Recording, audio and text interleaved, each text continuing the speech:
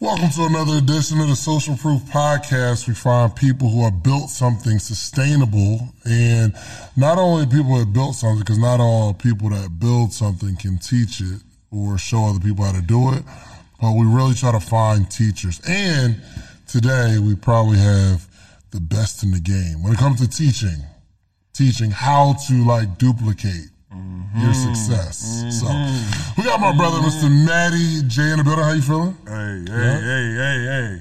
The time is now. The time has Don't come. be arrogant, brother. Calm down. Yo, we've been waiting to have this interview for at least 2 years. For sure. Way too long. God came through with it. Just so everybody know, this is my real brother from church. That's a fact. Spiritual brother. That's a fact. We're in church every Sabbath day, keeping it holy. Yeah, absolutely. You know what I'm saying? And the conversations aren't necessarily just how much money you make today. No, definitely not. It's the character whole. That's why I value this relationship so much. Amen. Thanks to God. So for those that don't know, because we are going to get into this car rental game, and I'm excited to announce that I got my first vehicle. Okay, we got a 2017 Range Rover. For what? Is it for personal use, or are we going to use it for cash No, flow? we about to get this bag. What you mean? Actually, my thought was, so I'm around you, you might pull up in the IA Neo, pulling up in the Rolls. You feel me? Everybody got these cars. I'm like, I do some really amazing things, right? Guys afforded me to, do some really cool things in business. And I said, if I'm going to the next level, I think maybe some people need to see it and be inspired by it. Fact. So my thought is, I need to get one of these vehicles, bro. But for the way that I think is, I don't want to pay for it. That's a bar. So I sat down with my wife and I said, yo, we need to get some really nice cars, put them on Turo so we can make money and be able to drive something nice when we go out. That's a fact. And I remember the conversation. First off, before I get there, introduce yourself. Before I don't get too hype on this one. What's going on, everybody who's tapping in? My name is CEO Matty J, and I'm a digital real estate agent, general contractor. I buy, sell, build, flip, fix businesses online primarily. And most recently, I'm actually in the car rental space. Car rental space has been doing really nice things for me lately. It's allowing me to share information, specifically how to turn liabilities on wheels into assets making deals. Yeah, this joint is crazy. I remember we were at church, I think Sabbath just was over, and he said, yo, I'm about to put my car. Yo, this is a real life story. This is a real story. Two years ago at church, we brought it up. Yep. He's like, yo, I'm about to rent out my car. And he had just got the Tesla. Yep. And in my mind, I'm thinking, why would you rent out a Tesla to other human beings? Your face was crazy. You looked at me like I was crazy. I don't get it. Oh my goodness! And I was like, yo, I'm about to get this this rental property, and he was like, yo, why don't you get a car just so? And I was like, yo, bro. I remember that. First off, people don't just. Why would you rent out your nice car? First off, and then second off, real estate is like a proven way of building wealth. Because you were investing at this time. I'm like, bro, you don't got to do all that. Just get you an Airbnb. Yeah. You know what I'm saying? Right. And I was like, yo, I got to buy a property and then rent it out. He's like, yo, you don't got to do that. Yeah, I remember. And he's like, yo, we are moving into a different age. You need to take advantage of it. So walk me through that process. Goodness gracious, man. It brought me back because I was going through a process where I'm like, dang, this works. Why isn't everybody doing it? And when I think about everybody, I first think about my closest friends. And I saw David Shez, he was actively investing. He was investing a lot of income into this, the real estate property that you were doing. And I got started and I scaled really quickly. So starting off with the cars, my Tesla Model S, 2013, this was back in 2017, I believe. Was sitting there doing nothing. I live in Atlantic Station. So this is an area in Midtown Atlanta, Georgia, where everything's literally there. All the top stores, the restaurants, clothes, Publix, everything you need is there. So my car was never being driven. So I realized wow, I'm paying $900 a month car note plus insurance about $1,000 for a car I'm not driving. Me, I'm a very logical person. And I'm like, yo, this doesn't make sense. And I come to find out after doing studies, reading these studies, 90% of cars that people have are sitting 90% of the time throughout the day, throughout the year. So I was like, all right, let me figure this out. My boy Jacoby, shout out to Jacoby, coolest nerd ever.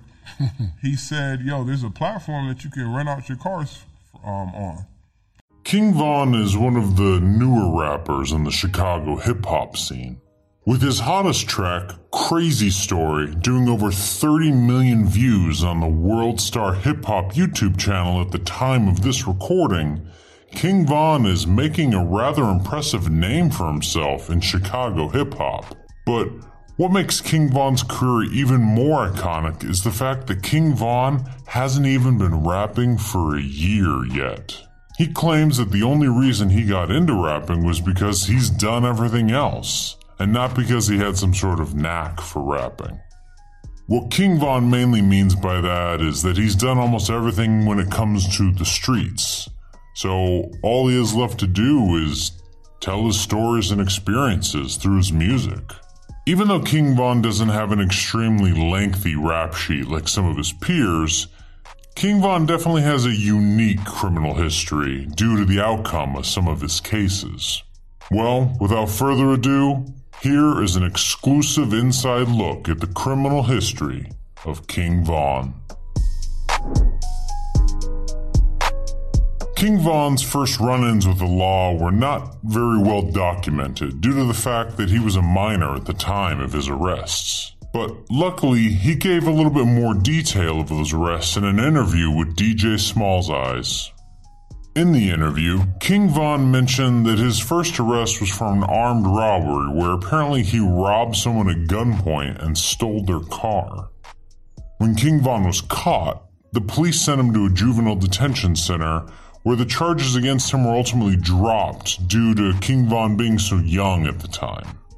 But the only way to make this deal work out was that a judge required King Von to attend a boot camp for a certain amount of time. For the other 3 arrests, King Von gave almost little to no detail, but apparently one of them was for possession of a firearm.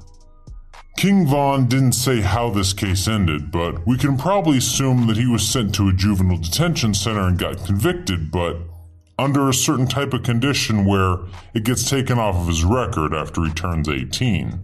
King Von also mentions that he was locked up at one time for 15 months, and the time before that for 14 months. Von gave no details as of why, but it apparently happened.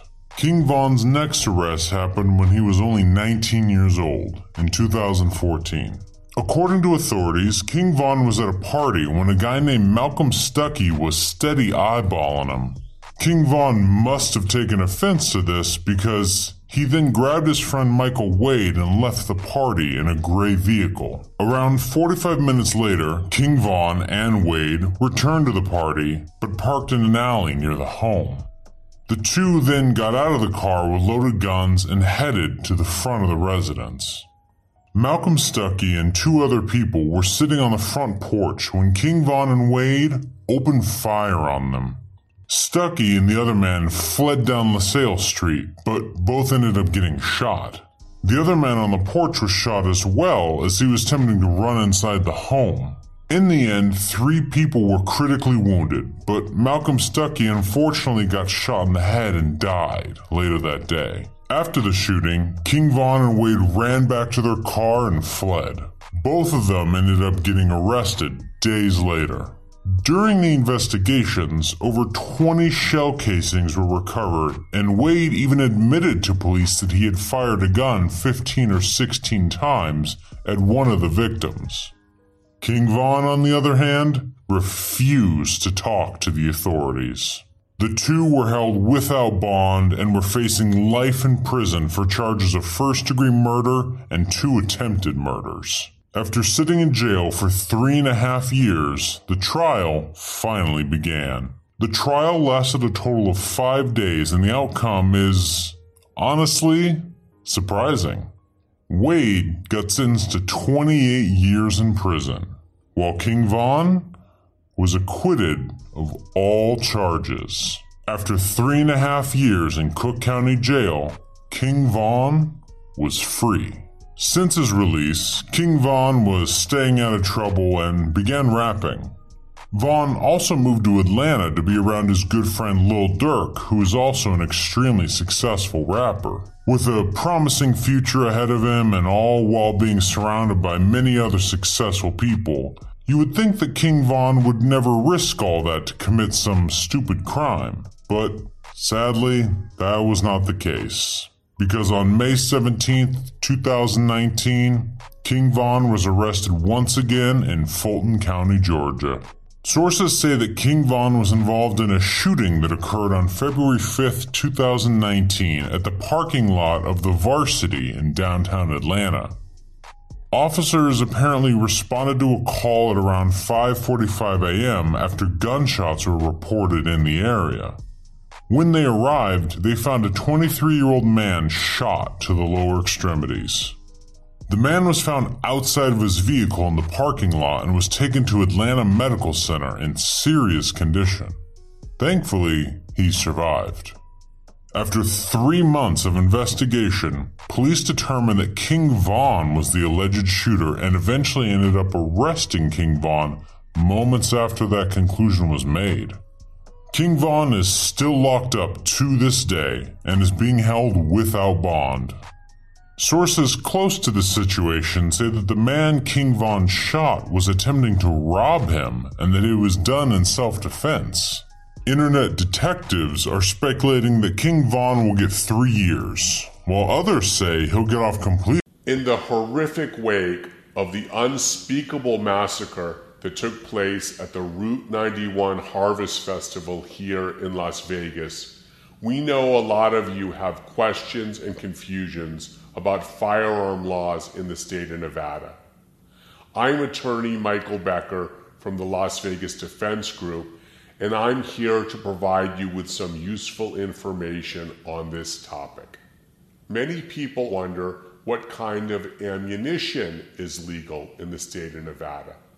Nevada law permits the sale of nearly all kinds of ammunition, including hollow points, tracers, frangible projectiles for target shooting, and .50 caliber ammunition. However, you are prohibited under both Nevada law and the federal law from purchasing or possessing armor-piercing bullets. Federal law defines armor-piercing ammunition as a projectile or projectile core which may be used in a handgun and which is constructed entirely from one or a combination of tungsten alloys, steel, iron, brass, bronze, beryllium copper, or depleted uranium. Or a full jacketed projectile larger than .22 caliber designed and intended for use in a handgun and whose jacket has a weight of more than 25% of the total weight of the projectile. The mere possession of armor-piercing bullets in Nevada is a gross misdemeanor which carries up to 364 days in jail and a fine of up to $2,000. And under federal law, if you possess armor-piercing bullets while carrying out a violent crime or a narcotics trafficking crime, you face 15 years to life in a federal penitentiary. If you have questions about firearm laws in Las Vegas or throughout the state of Nevada, call us at 702-DEFENSE or watch our instructional videos at 702defense.com. Dang, this ain't the first time you thought about that, huh? Kind of just flowed out. Like you've been on this for a minute. It's what I'm on. So 5 years from now, I'll have one of the leading softwares, when it comes to financial literacy and credit education. I love it. Do you specifically target black people? No. No? That's just people who relate to me the most right now. Gotcha. They like that swag. Yeah. Okay, gotcha. Well, I want to say thank you, man, and please let the people know how they can get in touch with you. At him500 on Instagram. So follow me on Instagram at him500. That's the easiest way to contact me. Stay in touch. I shoot DMs back. You get voice memos. You might get a video.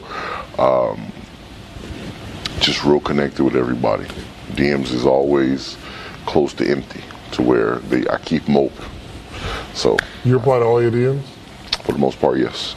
I did it for a while, and then I got so backed up, and now I can't catch up. So you know what? I'm just gonna sit down this week, and I'm gonna go through all. It's probably like 1,000. Just delete all of those and start fresh, and then stay on top of it. And who would have thought of that? That's crazy. Like this has been something that's been bothering me for like 3 months now. Yeah. He's like, oh, delete them, start over. Thank you. Yeah, because you never gonna check them. If they've been unread for 2 weeks, the message doesn't even matter anymore. Delete the story. It's story replies, and you'll get a whole bunch of likes, and delete it, restart over. That is so amazing. First, okay, thank you. All right, appreciate you just gave me a bar. You just gave me a bar. That was worth the price of admission. All right, cool. I want you to leave us with something that the people can take with them and hold on to for the rest of this year, for the rest of next year. Just leave us with a closing note. With a closing note, Before you get there, give me a formula. I like your formulas. You have like the way you teach. Okay. Give me a formula, and then we'll close. A formula. I'm gonna give you guys a formula on something that everybody needs, and that's how to clean your credit. That's one of the things I don't believe in charging for myself. I believe in, if I get on the platform, the relationships I've been able to build with people like you, that I should be able to give our community that for free. So I tell people this, is that the reason why you can't get a lot of the negative items removed from your credit report is because there's a company called SageStream, there's a company called LexisNexis, there's a company called CoreLogics, there's a company called ARS, and there's a company called Innovis. Those are secondary data furnishing companies. Those companies house the information that verifies the negative information on your credit report that helps match the collection agency's information, your foreclosures, your repossessions. They match that information with your secondary data furnishing companies. If you opt out and suppress these 5 furnishing companies, it will enhance your deletions by 60%. When you do a dispute method, you have to understand as well is that only way you can remove a negative item if it's inaccurate or if it's unverifiable. We cause inaccuracies by removing unverifiable by removing the secondary data furnishers. That causes it to be unverifiable because this is where they verify your data. So we opt out of those. Then we make things unverifiable, meaning look at the names and addresses. Any misspelled names, any wrong addresses on your credit report are most likely tied to negative accounts or accounts in your credit report. Remove them. You should only have one. Boom, you can do that over the phone. You never send a dispute letter to remove addresses and misspelled names. You do it over the phone. Now you've caused inaccuracies and you help make things inaccurate and help cause the negative items to be unverifiable just by opting out and suppressing those. So now when you do a dispute, I tell people use a 609 letter. Find a template, make it sound like it's personal. Don't just use it, cut and paste. Take some of the words out, make it sound personal. Make it sound like it's coming from first person. You're talking to the credit bureau. Then what do? You send your disputes in. That's one way to get negative items removed. Biggest bar is most people don't know there's a company called Consumer Financial Protection Bureau, CFPB.gov. That's the government regulation site that governs the credit bureaus. The credit bureaus are private companies. So TransUnion, Experian, and Equifax are privately owned. Well, CFPB controls them. Well, if you don't want to if you go through and you suppress the secondary agencies and you make things unverifiable and inaccurate, and it comes back and the company says, oh, that. I'm Las Vegas criminal defense attorney Michael Becker. If you're found guilty at trial in Nevada, you can ask the judge to hold a do-over if the original trial was unfair. This is a totally different process from an appeal, which is where you ask a higher court to review the lower court's decision. Now, judges rarely grant a hearing for a new trial, but it can happen. 5 common reasons to justify a new trial are: 1. There is newly discovered evidence that shows that the defendant may be innocent. 2. The judge made a major mistake, perhaps by misdirecting the jury. 3. The prosecutors or jury engaged in misconduct that prejudiced the defendant. 4. The defendant's attorneys were not competent. This is called ineffective assistance of counsel. And 5. The evidence was insufficient to prove guilt beyond a reasonable doubt. Under NRS 176.515, defendants typically have only 7 days after the guilty verdict to file a motion for a new trial. But if there is newly discovered evidence, the motion may be made within 2 years after the guilty verdict. Also, there is no time limit to ask for a new trial for a defendant convicted of a Category A or B felony who gets a genetic marker analysis that suggests they may be innocent. If you need a criminal defense attorney, call my legal team for a free consultation at 702-DEFENSE. Our experienced lawyers at the Las Vegas Defense Group will do everything we can to achieve the best resolution possible in your case. Yes, I signed those documents, blah, blah, blah. They don't actually charge him for anything. What ends up happening is a few months later, he fails a urine test, several urine tests, and they pull his probation, and he goes back to jail for 30 months on a probation violation. But he probably wouldn't have gotten the 30 months did they not already know he was involved in another scam. Does that make sense? Like, I can't say, oh, it was just a probation violation, because they knew he was involved in a scam, so they hit him pretty hard for a dirty urine. So those 2 people are the only people that ended up going to trial. Everybody else are going to prison. Everyone else had basically skated. They were never grabbed, never indicted, or they were indicted, but they were never prosecuted. Many times the police obtain a search warrant by taking evidence that they got from an informant to the judge. And they have to show the judge that that informant was reliable. And of course they're going to tell the judge, oh yes, this is a reliable informant. We have a lot of confidence in him. But we're not going to take the police for their word at that. We're going to go back and we're going to examine the reliability of that informant ourselves.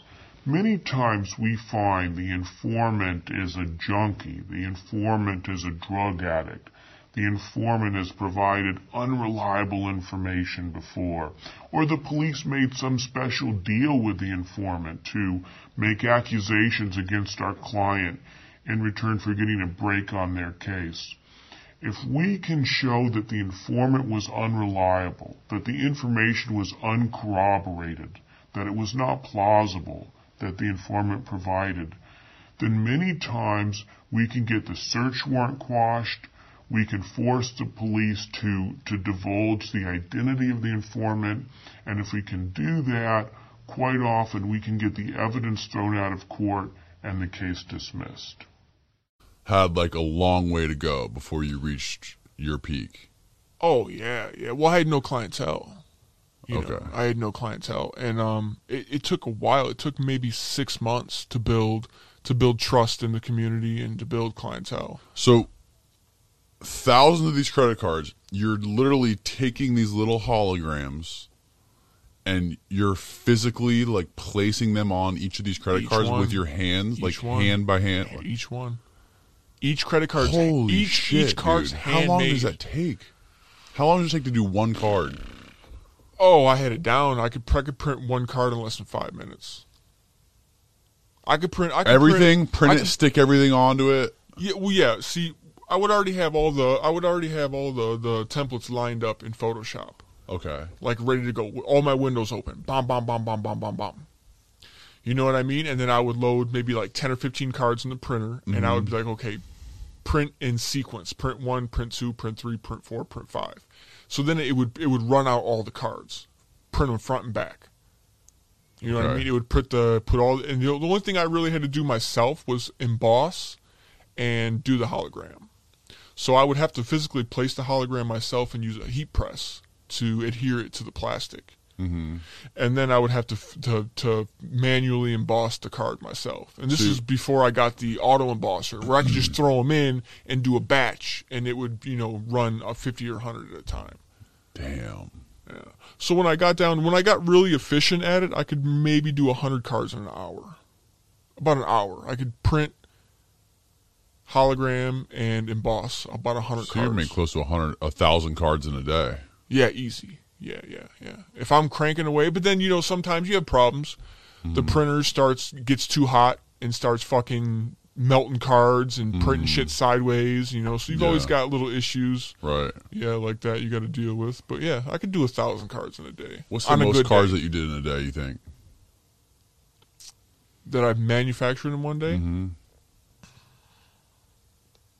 I think I've done about 800, between 600 and 800 in one day.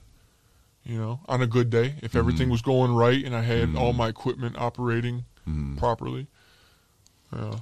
Okay, so how did you start getting this out there on online or on these black market, on these on the dark web, and start getting customers to buy shitloads of them? Yeah. So the first Carter forum that I was on, I went ahead and I just made my first post. Here I am, new vendor. Right. Here's my product. You post pictures. It's like it was like a whole thing, not anymore. And then, I would get maybe like 1 or 2 orders a month, and then once those orders came in and like people started leaving positive feedback, it just kind of snowballed after that. And then I remember the day, because I would only get maybe 1 or 2 orders, but I remember the day I woke up and I checked one of my emails and I had 15 or 20 orders waiting for me, and I couldn't believe it. How much is $1,000. One order is $1,000? Yeah. For how many cards? 100. 100 cards. Yeah, it's $20 a card, 100 cards, 2 drivers, or I'd make IDs for you, however many you wanted, and then I would do, I think it was like 100 cards, embossed, everything encoded, numbers. And IDs? And IDs. Yeah. Holy shit. But I wouldn't make 100 IDs. Obviously, I'd make like 2 or 3. Okay. Or whatever they wanted. But so there was a cap on that. So the IDs have to obviously correspond with the credit cards? Exactly, yeah. Because say you go to a store and you make a purchase, and it's over like $300 or $400. Like a lot of stores, like people don't realize this, but a lot of stores, like say Best Buy, you go to Best Buy, if you make a purchase over $300, they physically ask for your card, and they physically take your card and they go on their POS machine. Now their POS machine, the point of sale service machine, won't let them process the sale unless the 4 digits on the front of the card match what's actually encoded to the card. So it's like a security step. So what they do is they take the card and they punch the numbers into the computer because you've already swiped it. So they're going to punch these numbers in, and if these numbers on the front of the card don't match what's being swiped, it's automatic fraud. You know what I mean? Yeah. So you have to have the corresponding plastic to match the numbers, and you have to have the ID because they're going to ask for ID because I don't have the people's PIN number, so you're not processing it as debit. You always have to process it as credit, even though it's a debit card. Got it. So they have to have ID. When you process anything for credit, they always ask for ID, always, especially if it's a big purchase. Right. You know. Huh. Louis Vuitton, you go to Louis Vuitton and try and buy a $2,000 handbag on a credit card, they're going to ask you for ID. Right, right. 1,000%. Yeah. You know, even if you go in there looking the part, they're still going to ask. They always ask for ID. Right. You know. So you have to have the ID to match the card. Everything has to jive. The numbers, everything has to be coherent. Okay, so is there a minimum number of cards they had to buy for one order? So is the minimum 100 minimum 100? It was $1,000 minimum order. Okay. So it was 100 cards. And things that you'll talk about in the pleading topic are amendments. So remember earlier I said if you don't assert an affirmative defense in your answer, it's waived. Well, you might be able to fix that by amending your answer. We're going to look at that in the civil procedure course. Most of you should cover that. That's covered by Rule 15. I want to fix my complaint. Maybe someone files a motion in response to the complaint saying there's not enough detail here. Well, can the plaintiff then say, oh, then I'll just fix it. I'm going to file an amended complaint. All right, so there are rules that allow you to do amended complaints without the permission of the court. Sometimes you need the court's permission. That's the topic of amendments. There's advanced concepts in the amendment space where you may want to add things to the complaint after the statute of limitations has expired. That goes to this when do you have to bring a case? Usually there's a deadline. Sometimes it's 2 years after the incident, sometimes it's 3 years, etc. What if you file a case right before the 2-year deadline? Now you're going along in discovery and you find out, I sued the wrong person. I was supposed to sue John, but I sued Mike. So I want to file an amended complaint to substitute John. Can that relate back to before the 2-year period? It can under certain circumstances. So this is something else that you'll talk about in Rule 15 coverage, which deals with amendments. A last piece of the pleadings topic, which we're dealing with here, is something called Rule 11. And this is a rule that imposes a requirement to be truthful in pleading. So obviously you can't just make stuff up. If you make things up in a complaint and the defendant calls you out on it, they can file a motion for sanctions under Rule 11, and that's punishment that the court will visit on the attorney and the parties and the law firm that's responsible for the violation. So you'll study what the requirements are of Rule 11 and the means that you have to use to get sanctions from the court to punish people who have violated it. Joinder is the next topic that's typically covered. And this deals with joinder of claims and joinder of parties. So I mentioned earlier a counterclaim up there. That's what we have in this initial lawsuit. And I'll redraw it down here. So we have a plaintiff versus a defendant. This is our initial claim of $100,000. Now we have a counterclaim of $50,000. All right, well, what if the plaintiff wants to sue the defendant for something else besides this car accident? They may have another dispute that's unrelated to the car accident. And it's just a coincidence, but they have some sort of breach of contract dispute. So, and let's say this is only for $50,000. So now you have multiple questions here. First, as always, is there jurisdiction over this $50,000 breach of contract claim, which has nothing to do with this? Now remember I said for supplemental jurisdiction, claims have to be related to each other. These claims are not related to each other. Does that mean there's no jurisdiction over that claim? No, it doesn't. Why not? Goes way back to something I mentioned at the beginning, aggregation. A plaintiff can add however many claims they have, related or unrelated to each other, to get the jurisdictional amount in controversy.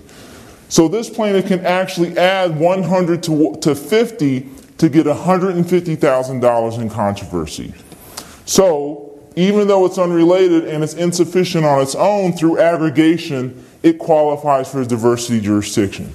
So no jurisdictional problems there. The other question is, can they join this in this lawsuit? So there's not just a jurisdictional issue, joinder.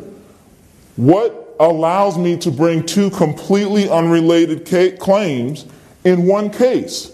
They have nothing to do with each other, not going to be the same witnesses, not the same evidence. Can you do this? The answer is yes, because the rules of civil procedure expressly provide for it. That's Rule 18A. This is a rule, that's Rule 13B, if it's related, if it's 13A, 13B, if it's unrelated, you're going to learn all these things in civil procedure. So joinder covers claim joinder, counterclaims, then it can get even more complex. Let's put another plaintiff down here. So now we got P1 and P2. This guy was from New York. We had Texas over here. Now we're going to put another New Yorker here. Now why would we have two plaintiffs? So this might be the driver of the car. This could be the passenger that was with the driver. She was injured too, right? So can they bring a lawsuit together, or do they have to split up? There's a rule that governs this. This is Rule 20. So you're going to study this. So this person might have a claim here. What if their claim is only for $50,000? Well, that's too low. Can you add it? No. Maybe there's supplemental jurisdiction. You'll learn about that. What happens when it gets a little spicier and they start doing this? All right? Now, we were friends. And that defendant understanding, I've got two other guys that feel the same way that we're going to hear today, and mutually respecting each other and the limits on that is important. Judge, when you, after you sentence an individual and they're sentenced to the custody of the Attorney General, they go into the prison system, on rare occasions, they have an opportunity to come before you again for some type of resentencing, some issues. How does their behavior in prison, can that have some influence on your decision if you have the opportunity to reassess this candidate several years later? There's enormous considerations. I see it all the time. We've just gone through a rash of people who've been resentenced based on armed career offenders and other situations that come in front of us. If somebody's in federal prison, they've had no violations, that tells me they'll have no violations when they get out, which is what I want. My fairy tale view of the world is that the sentence in the Bureau of Prisons is supposed to be the punishment aspect of it, and that supervised release is where we hopefully give people some skills and support and some monitoring to make sure they generally follow the rules of society. And so if you've not had any problems in prison, my thought is you won't have any problems when you get out. And so it allows me to take a risk. It allows me to take a risk if you had no violations on supervised release to be removed from supervised release early, maybe after a couple of years of doing everything positive.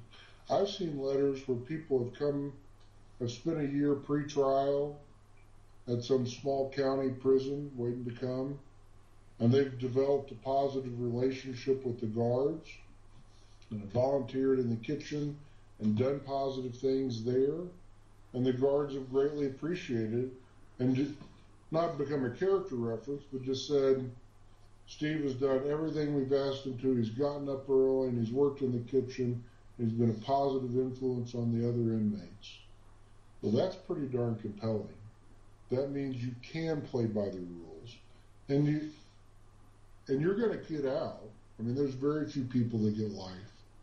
You're going to get out, and you're most likely going to be back in front of the sentencing judge if there's ever a screw up again. And to have a clean record in prison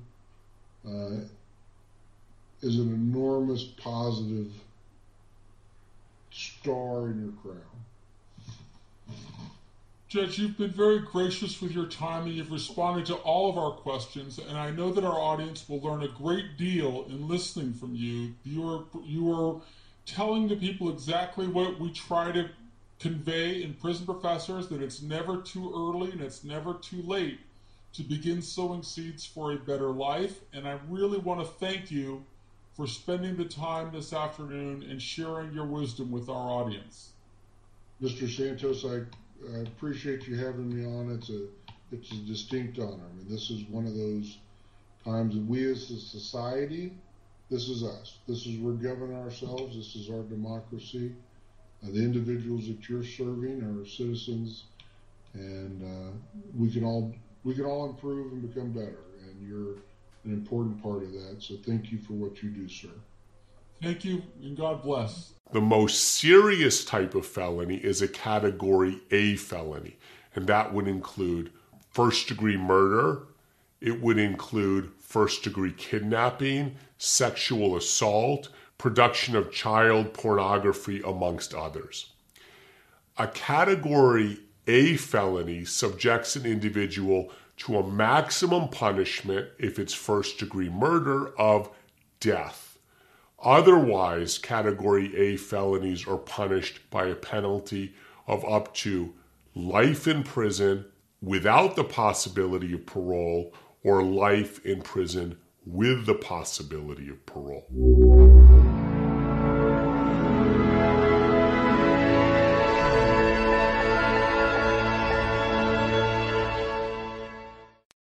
Nobody wants to find out that they have an outstanding warrant.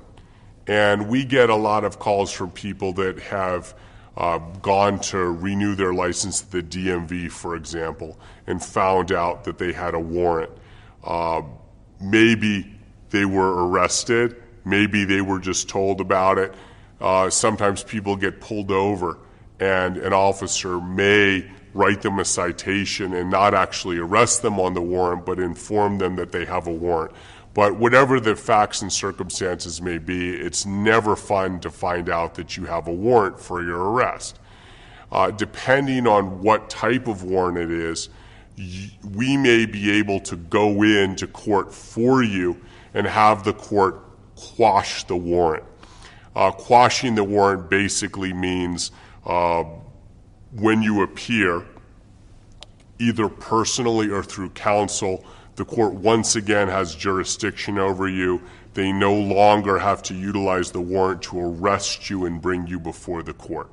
When you voluntarily appear before the court, there's a pretty good chance that the court will quash the warrant, allow you to remain out of custody until you resolve your legal matter. A warrant can lie for a felony charge, a misdemeanor charge, or even a traffic ticket. And it's very important to clear up your warrants because obviously nobody wants to go to jail, especially unexpectedly. So if you have a warrant, call 702 Defense. Prison system and about post-conviction opportunities. And as you can see, he's very open and transparent and happy to share with you what he's learned. Thank you. Thank you, too. Las Vegas casino security are not the police. They may only perform citizens' arrests, which every person has the right to do if they witness criminal activity or believe a felony has been committed.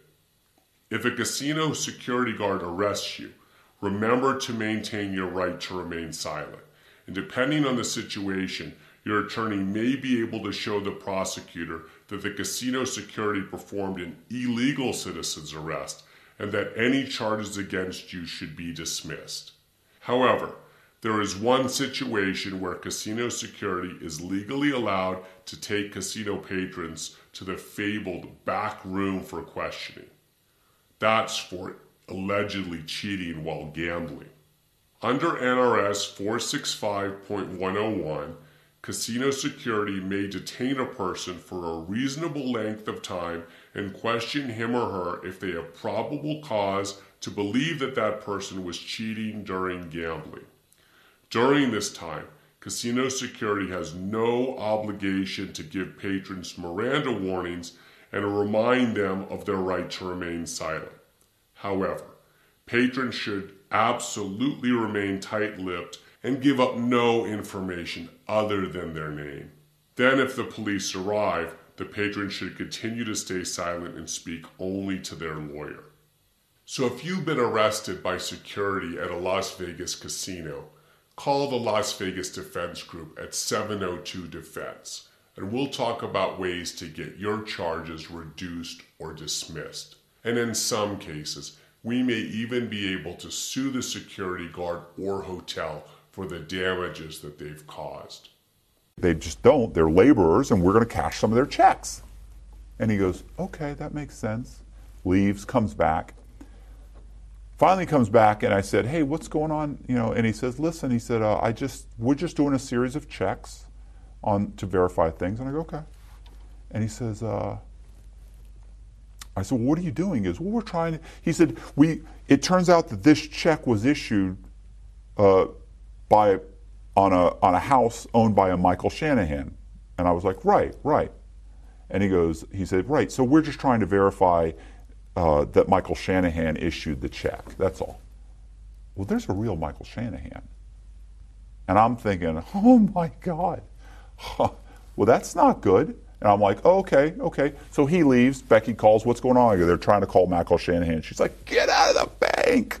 And I'm like, I can't. This guy's got my shit. I leave the bank for sure. They're calling the cops. I have to wait. Hang up the phone. A minute later, my phone rings. I look at it. I don't recognize the number. I pick it up and I go, hello. And there's a woman like, hi, this is Kimberly from SunTrust Bank. Is this Michael Shanahan? And I'm like, yes, it is.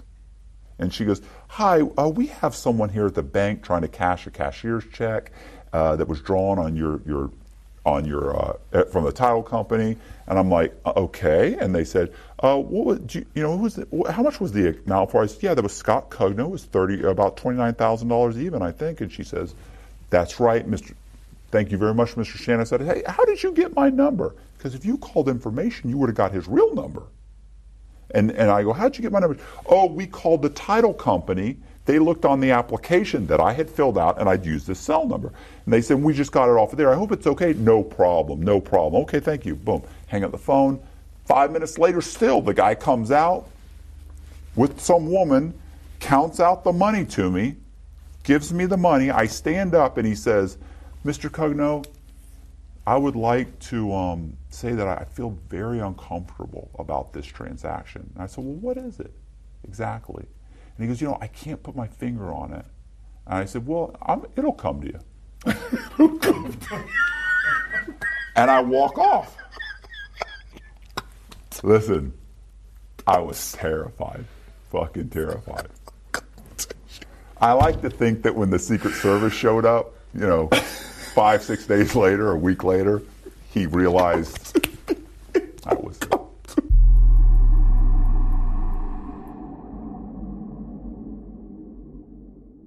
Like they're not doing any research themselves. Trust me, I guarantee no reporter picked up the phone or went to the went to the jail or wrote a letter. Nobody tried to talk to Lugo. Doesn't even matter. The point is most of these newspapers will just get this article or this press release from the U.S. attorney and just rewrite it. And so I read like 3 articles, but they're all basically the same. They have a little bit different information, slightly different, but it's all pretty much the same. So here's what apparently Lugo was doing. Because you can't go open a company. So, you can't open a company and then turn around and apply for a PPP loan.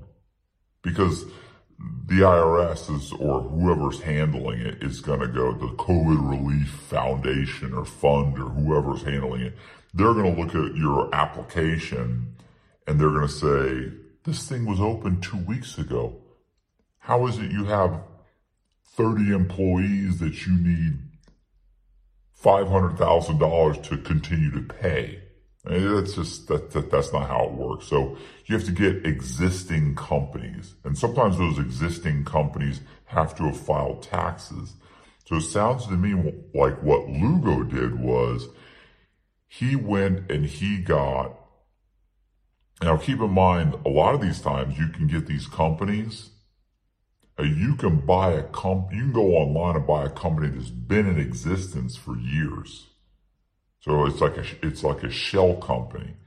And so you go buy a company that's been in existence for years, or you can go to the Secretary of State's websites for most states.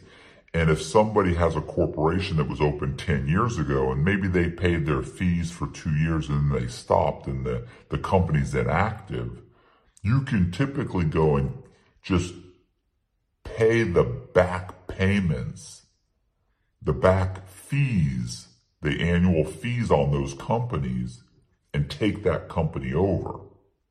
So now, then, if you really get creative, you could actually file back taxes for the company. You don't have to pay in. You just have to file.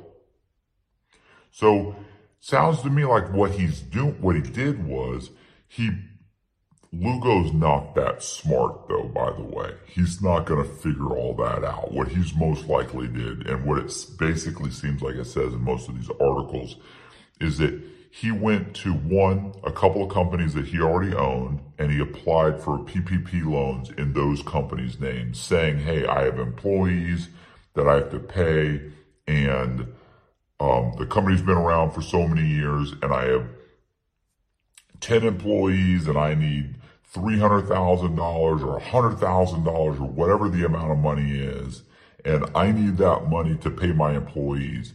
And they then say, okay, well, the company's been around for 5 years. I can see that it claimed taxes last year, and okay, give them the money. So it's just boom, they're just giving them the money. He did 70 companies. He applied for loans for 70 different companies, and based on what the articles say, it sounds to me like what he did was he went to friends and family, and probably friends of his family, like, a friend of a friend, anybody that he knew that owned a company, or he could get to you and you know somebody that owns a company, I'll give them this much, and I'll apply for the PPP loan, because he's having success. And he probably goes and says, no, you don't understand. Here's how it works. And, you put it in such a way that it makes that sound like, look, you're going to get $100,000. I'm going to give you $20,000. I'm going to do all the paperwork, and you're not going to have to pay these people back at all. So it's a free $20,000, whatever his agreement with those people are. Because let's face it, they're not going to do it for nothing. Well,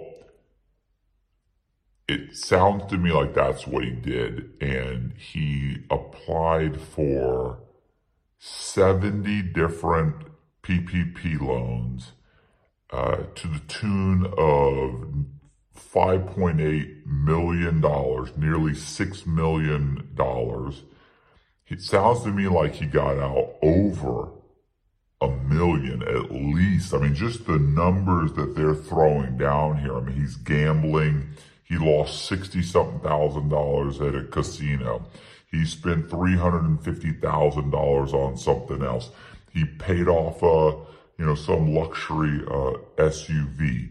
He's buying all kinds of designer clothes and designer, all kind of jewelry and, all that stuff. And he's living in a big house, and he's renovating houses. And he probably got $1 million, maybe $2 million. I think he pulled out, they said he pulled out in cash $350,000 in cash. That's what they can't, that's just what the what the FBI or whoever arrested him, that's what they can't account for. Like, we can't account for this because he got that out in cash. Everything else they can kind of figure out. So you can imagine what you can buy.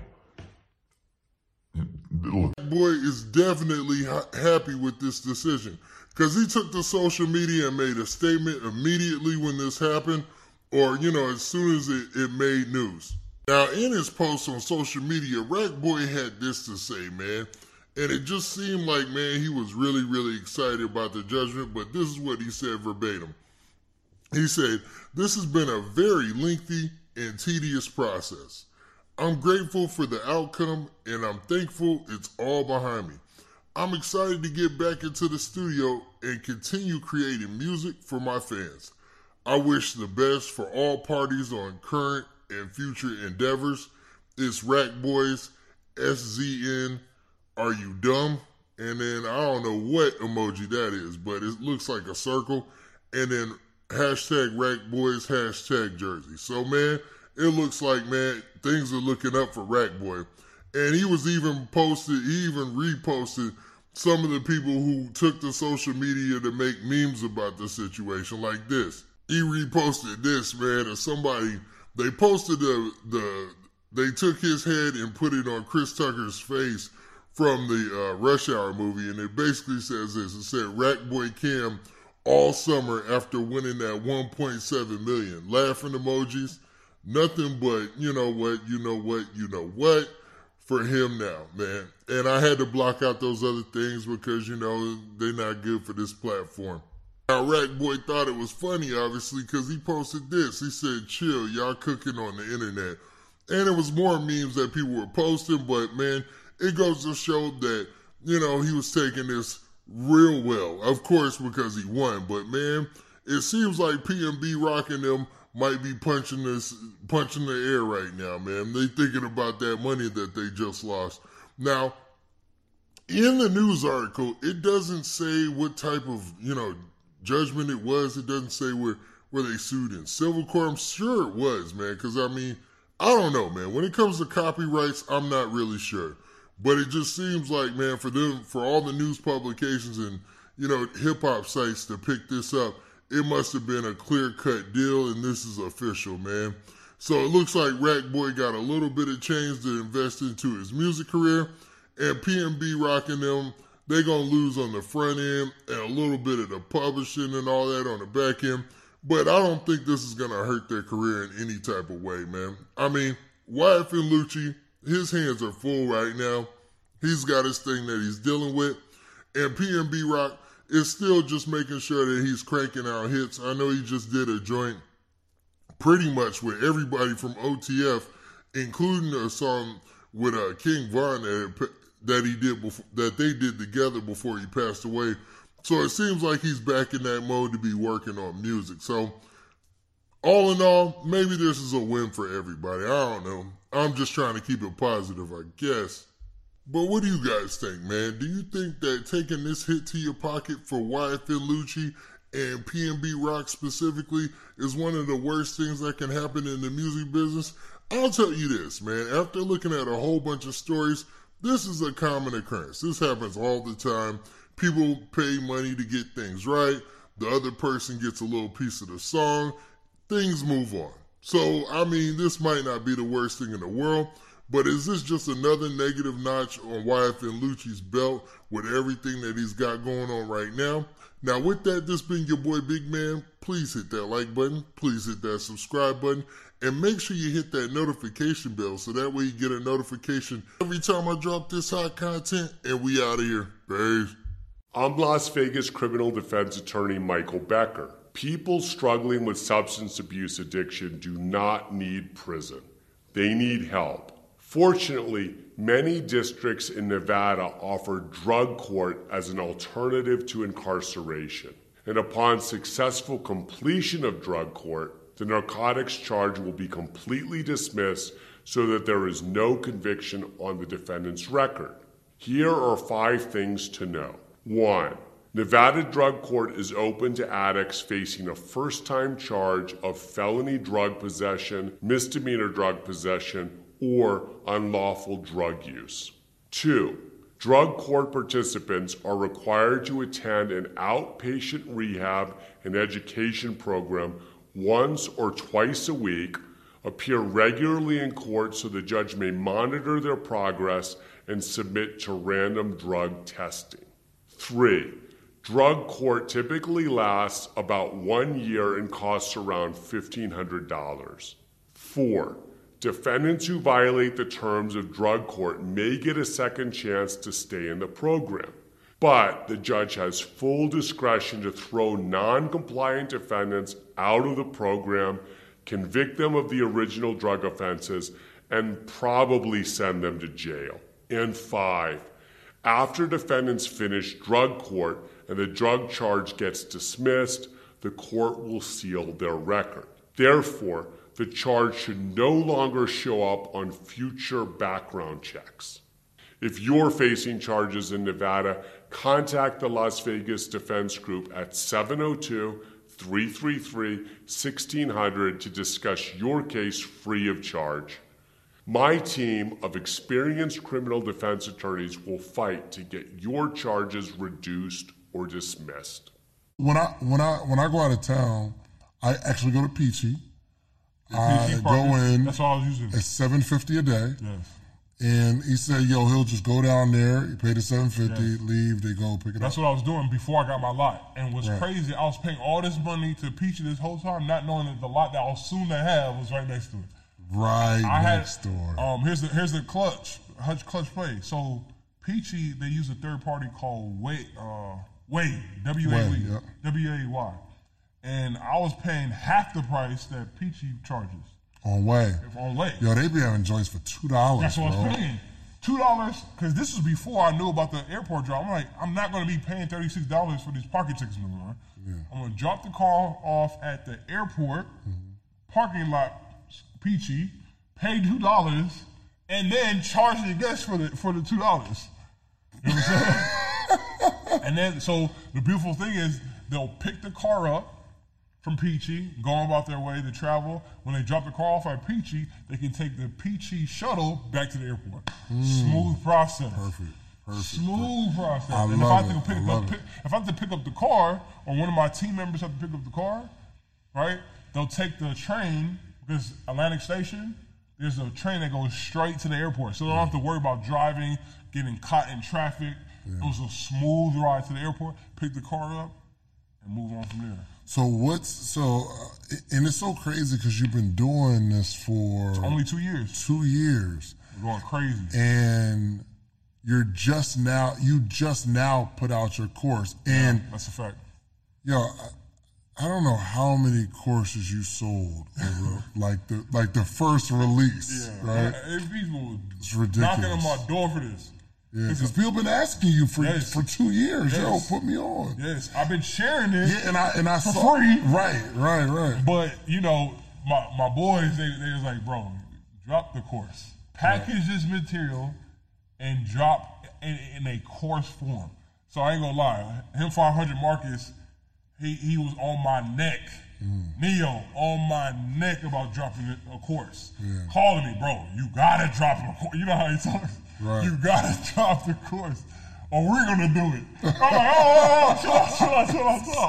What you mean you're gonna drop the tour? All right, I'll drop it next week. Right. So I posted my Instagram, like, yo, everybody, I'm dropping this course. Here's the date. I didn't even build it out yet. I knew setting a date is gonna force me to do it. Because I'm so used to giving out the game for free, enjoying the responses, that I didn't feel right charging for it. Yeah. Right? But that I got a bar with that where if I don't charge, you know how Neo's to be talking to. If I don't charge, they're not gonna put it into action. They're not gonna respect it. You already know how that works too. So I said, cool. I'm gonna charge. You see, I'm gonna test out the price. I charged $12.99. As soon as I put on my Instagram stories, I'm launching the course. I'm doing pre-sales. Cash App me. I got Cash App. Cash App went crazy. Man, look at my Cash App right here. Where my phone at? Let me see. Cash App right here. Cash App. It wasn't no link. It wasn't no credit card. And they trust me. Most people are like, man, that's a fact. And I believe because you built and for those that know you, know, like, you are a very credible person, Yeah, very honest. Like, Oh, it's man. not, we know that, like, money ain't your biggest thing. You feel me? So when you put out something, they're like, yo, I'm here for it. I rock That's with a it. fact. That's what happened, man. I got instant feedback. I didn't know that people were willing to pay for this information, but I had to stop devaluing this information. This information, if I had it, I would have saved that $2,800. Yeah. I would have saved all the money I lost in the beginning stages to the point where I now just, here's the course information. If you need to know, I have it all documented here. So They what's tap in. what's in the course? Talk to me about what's Whole in the process. course. How to buy a vehicle. The best way how to not get finessed by the salespeople. Anytime somebody goes to the dealership, you think you're gonna be there for an hour? How long do most people be in the dealership for? Forever. 4 hours, 5 hours, 6 hours. And they beat your brain until you feel like you would just wanna die. So that's when they get you in the finance room and they have you signing all these papers. Oh, you need warranty? It's just gonna be an extra $20 on your monthly payment. Just sign here. Man, just give me the keys, man. Get them out of here. It prevents that in that section. I teach how to figure out what business model you want. Do you want to be an owner in this business, meaning you cash out a car or finance a car under your name? Or do you want to be a broker where you're a middleman between the cars? Meaning you don't have to get the car yourself. David, his Range Rover, somebody wants a Range Rover, I'm in the middle and say, yo, you need a Range Rover? David got it for you. He charges $200 a day. You can pay him directly and run me my $50 so letting you know about that booking. That's a broker. You're the middleman. Yo, let me ask you this, because a guy sent me a DM. A guy sent me I think I made a post about it, and a guy he sent me a DM about his car. Nobody wants to find out that they have an outstanding warrant. And we get a lot of calls from people that have gone to renew their license at the DMV, for example, and found out that they had a warrant. Maybe they were arrested. Maybe they were just told about it. Sometimes people get pulled over and an officer may write them a citation and not actually arrest them on the warrant, but inform them that they have a warrant. But whatever the facts and circumstances may be, it's never fun to find out that you have a warrant for your arrest. Depending on what type of warrant it is, we may be able to go into court for you and have the court quash the warrant. Quashing the warrant basically means when you appear, either personally or through counsel, the court once again has jurisdiction over you. They no longer have to utilize the warrant to arrest you and bring you before the court. When you voluntarily appear before the court, there's a pretty good chance that the court will quash the warrant, allow you to remain out of custody until you resolve your legal matter. A warrant can lie for a felony charge, a misdemeanor charge, or even a traffic ticket. And it's very important to clear up your warrants because obviously nobody wants to go to jail, especially unexpectedly. So if you have a warrant, call 702 Defense, speak to our office, and we can get your matter placed on calendar. We can get you before the court, and we can keep you, in most cases, from going to jail. I'm attorney Michael Becker with the Las Vegas Defense Group. If you or a loved one has been charged with a criminal offense in Las Vegas or throughout the state of Nevada, trust in me and my legal team to get your case dismissed or otherwise negotiate a resolution that causes minimal harm to you in your future. These generic guidelines in Chapter 3, victim-related adjustments, role in the offense adjustments, obstruction adjustments, multiple counts, and acceptance of responsibility.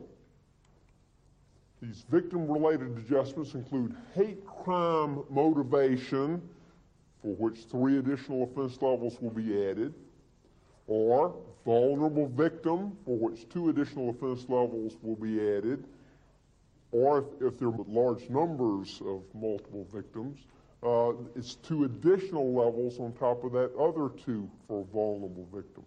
Official victim is a 3 additional offense level increase, and if you have someone somehow associated with this offense that was an official or an official's family member or something, your antenna should go up.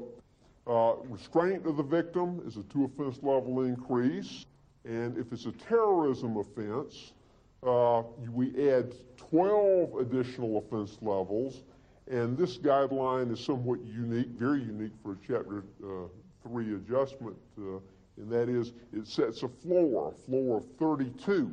In other words, by adding 12 levels, if you haven't gotten to a floor of 32, by adding 12 levels, you drop on down to a 32 on the sentencing table. This one also has the uniqueness of affecting your criminal history category. We'll talk a little bit about that later. Now, these Chapter 3 adjustments under Part A for victim-related adjustments, some obviously are used more often than others. The ones I'll just sort of point out that you are much more likely to see are vulnerable victim. Vulnerable victim comes up in a lot of fraud cases where you have people that are being defrauded because of their vulnerability. The restraint of victim comes up in some robbery situations, but not terribly much. And I don't think that official victim or terrorism are used hardly at all. In our scenario, did we have restraint of victim? Okay. Now, how many think, just off the top of your head, that you would add the additional 2 offense level increase here? Your initial thinking should be, yep, I'm getting ready to add this. However, if the Chapter 2 guideline you have gotten through using, and again, we don't know which Chapter 2 guideline you started with, but if the one you did use has taken this factor into consideration, then do not add it a second time. It's an attempt by the Commission to have you not what some refer to as double count. Basically, the Commission's position has been, unless we tell you to do otherwise, assume as you go through guideline application, probably you're going to be giving these things. So if we didn't have the application note here saying don't give restraint of victim as Chapter 2 did it, you probably should make the assumption the Commission intended for you to give it back there at Chapter 2 and to give it again here. That has been the basic approach, although again the case law is headed in a somewhat different direction. Chapter 3, Part B, role in the offense. It has aggravating role, which can add 4, 3, or 2 additional offense levels. Mitigating role, which can reduce the offense levels. Abuse of a position of trust or use of a skill, which can increase the offense level. Or using a minor to commit the offense adds additional offense levels as well. Okay, the obstruction adjustments in Chapter 3 at Part C. There's one for obstructing or impeding the administration of justice. The other is for reckless endangerment during flight. Obstruction can be obstructing both the investigation, the prosecution, and the sentencing. So there are a lot of things that could occur that would give this 2 offense level increase that occur after the offense is well over with. The defendant could be coming in giving some kind of material false information to the probation officer in some investigation for the court, and that could trigger that. Or the defendant could at trial essentially commit perjury and the court make the determination there was obstruction occurring in that regard.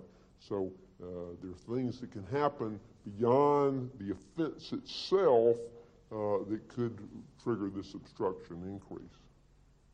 The reckless endangerment during flight, that characteristic occurs, I think, most often in relation to immigration cases where people are coming across the border and these high-speed chases, and there's a reckless endangerment that occurs.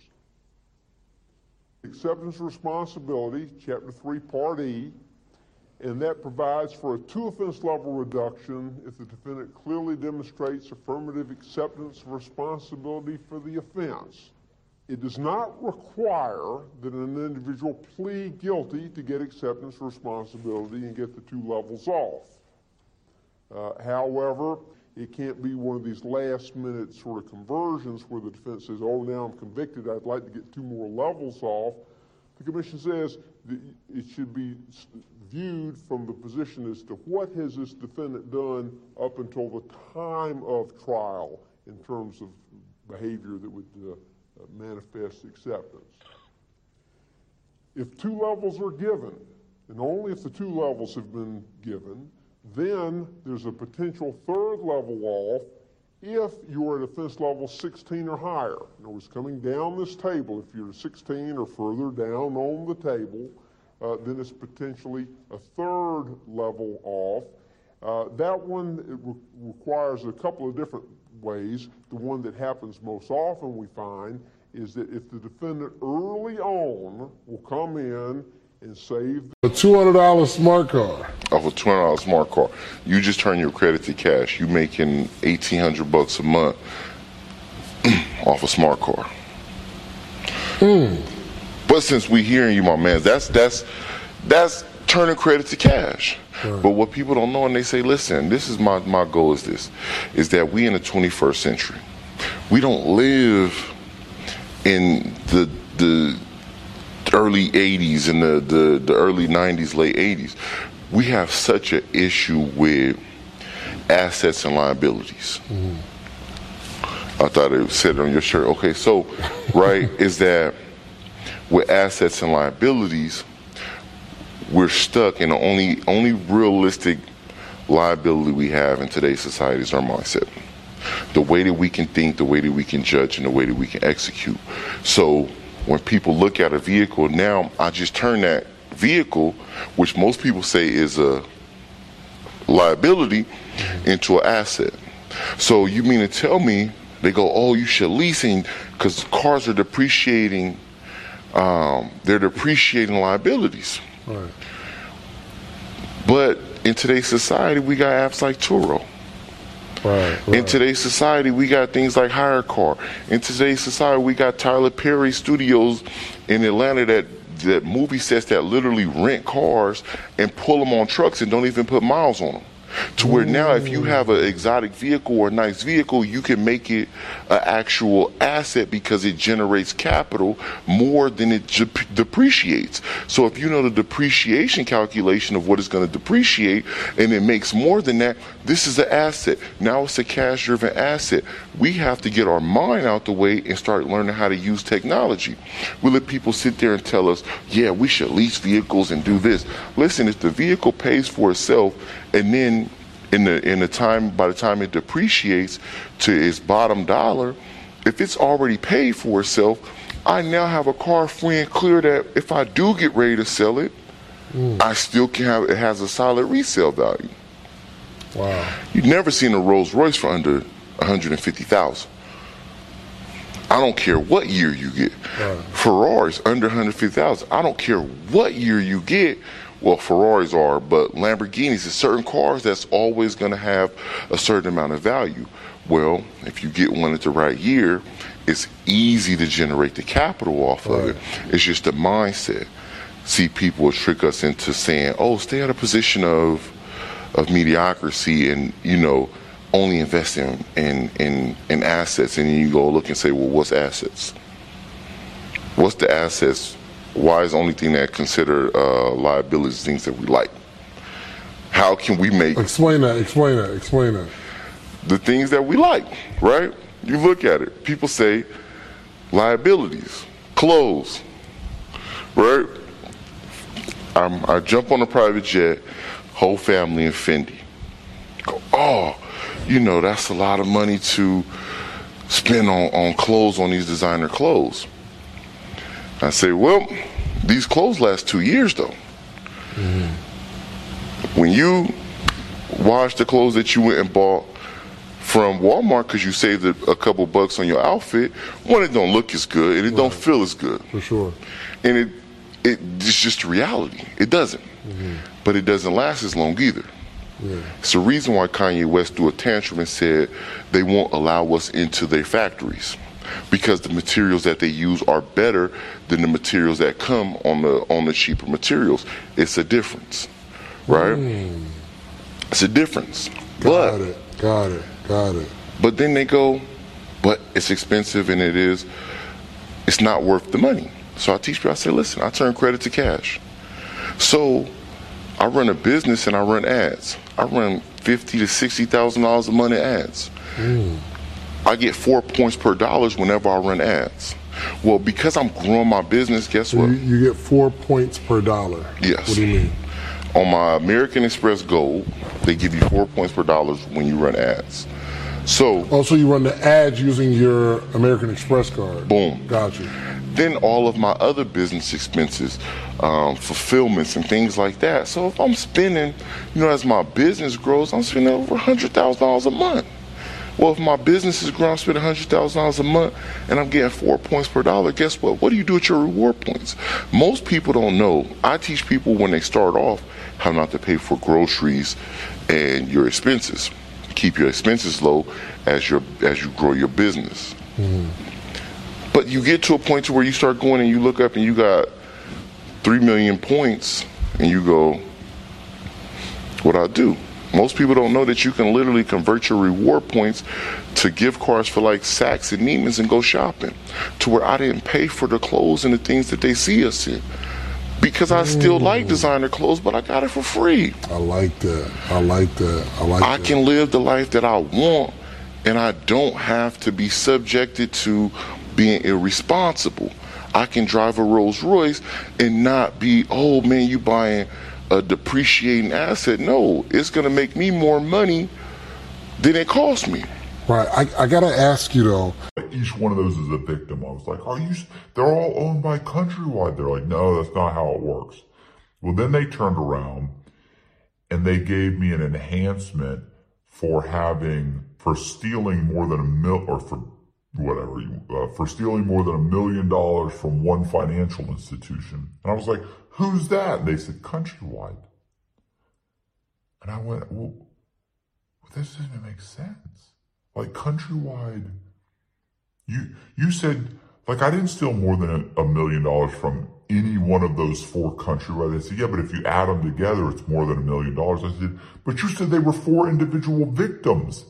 And then they said, no, or they're 4 corporation victims. So 4 victims. They said, yeah, but for the purposes of this enhancement, we can add them together because they're all owned by Countrywide Bank. I mean, like that's double jeopardy. And you're hitting me for the same thing over and over again and just calling it something else. So the point is I got hit for that. I probably did an extra couple of years for that. And that's what they're going to do to Lugo. They're going to stack the charges, and he's going to say, I'll plead guilty, but he's going to cooperate against all of his friends and family. And he's going to say, Jimmy helped me, and Tommy helped me, and Bob helped me, and so-and-so helped me, and he did this, and he did that. And he's going to put it together for him. And I'll bet you he still gets between 5 and 10 years. He's still going to get between 5 and 10 years. Even with all that, if he just says, you know what, forget it, I'm just going to cooperate. I mean, I'm not going to cooperate. I'm just going to take my lumps. I'll plead guilty and I'll just take the charge. He's going to get 20 years. He's going to get 20 years because he was on supervision when or on probation when this happened. He'd just been released from prison. He's already got a criminal history of fraud. I mean, and this is the other thing is you get an enhancement for fraud against the United States.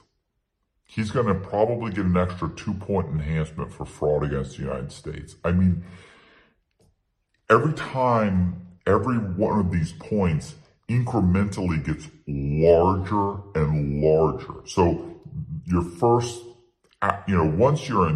once you're up to like 10, so let's say the next point, let's say 10 and you're going to jail for a year. Well, the next enhancement is, let's say it's 6 months.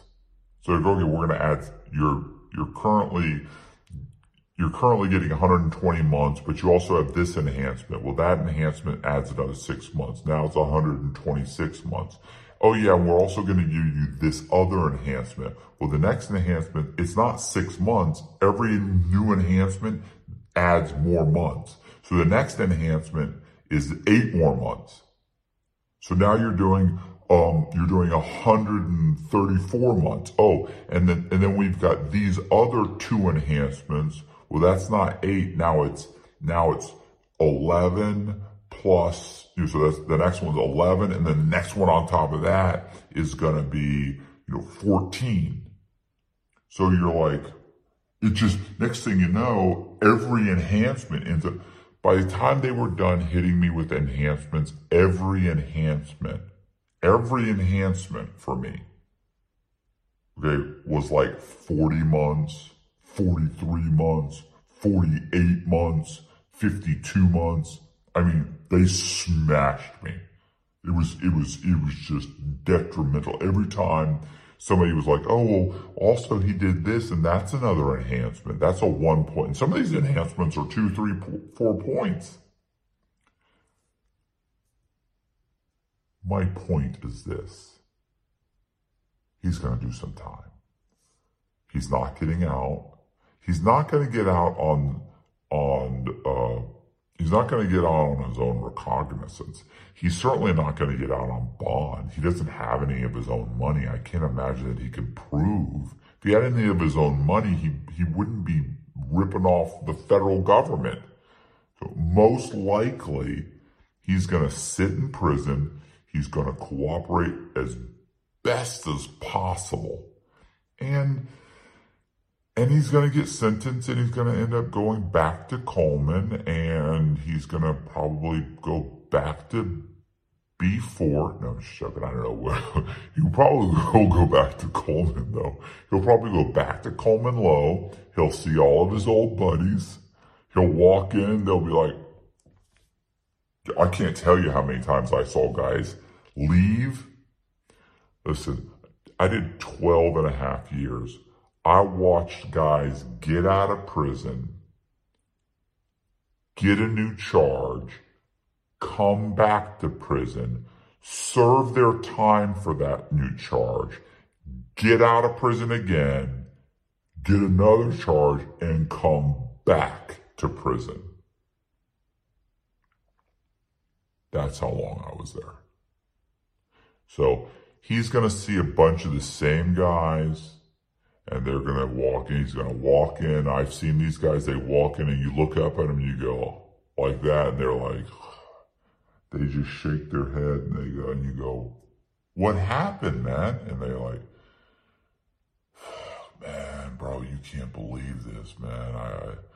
I got jammed up because of this or that or this, or, I was doing this and I was doing that. And hey, what's going on? My name is Nate, lawyer/YouTuber, and today I want to talk about Cardi B again. And we're going to actually just look up her case and look at what she's charged with and see how much time she can actually get. Because a lot of the Cardi B fans, I love you guys. Thank you guys for watching. Thanks for making comments.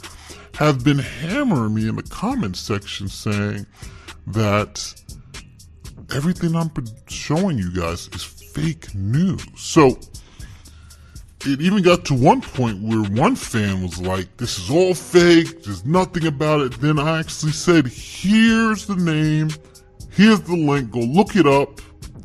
And they refused to look it up. So, just so we can all be on the same page, and because I've been challenged, it's time to provide that receipt. Let's go into the receipts.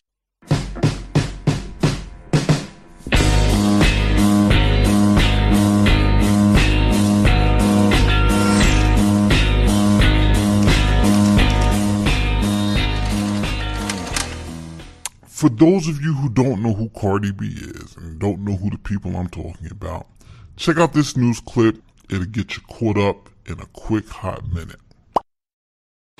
Rapper Cardi B has been indicted on charges stemming from a melee at a Queens strip club. In April, Cardi B rejected a plea deal that would have included no jail time if she pleaded guilty to third-degree assault. Cardi B is accused of throwing items inside Angel's strip club in Flushing last August, injuring 2 bartenders. The 26-year-old due back in court next Tuesday. So our first stop is to the comments section. This is Love Me or Let Me Leave. Uh-oh. And they edited. Now, this person says Cardi B is not facing 10 years. No way you're an attorney. Oh no. So then I write back, look it up yourself, 2 felonies. See Cardi B's case, right? Defendant's name, here's the link. Go check it out. Waterfalls come, I see nothing, I can't do anything. It's just like, oh my God. Stop reporting false info. Can't see anything on the state's website. I put the link works for everyone else. So then we have some back and forth with other people. Now she's saying that she sees it, or he or she, or whatever's happening. So I started getting a couple of these comments. I started getting comments saying that, you know, there's no way she's getting any time, and I'm just missing it. It's wrong. So I'm like, all right, let's do this. Let's just look it up ourselves, and I'll show you exactly where I'm getting my numbers from.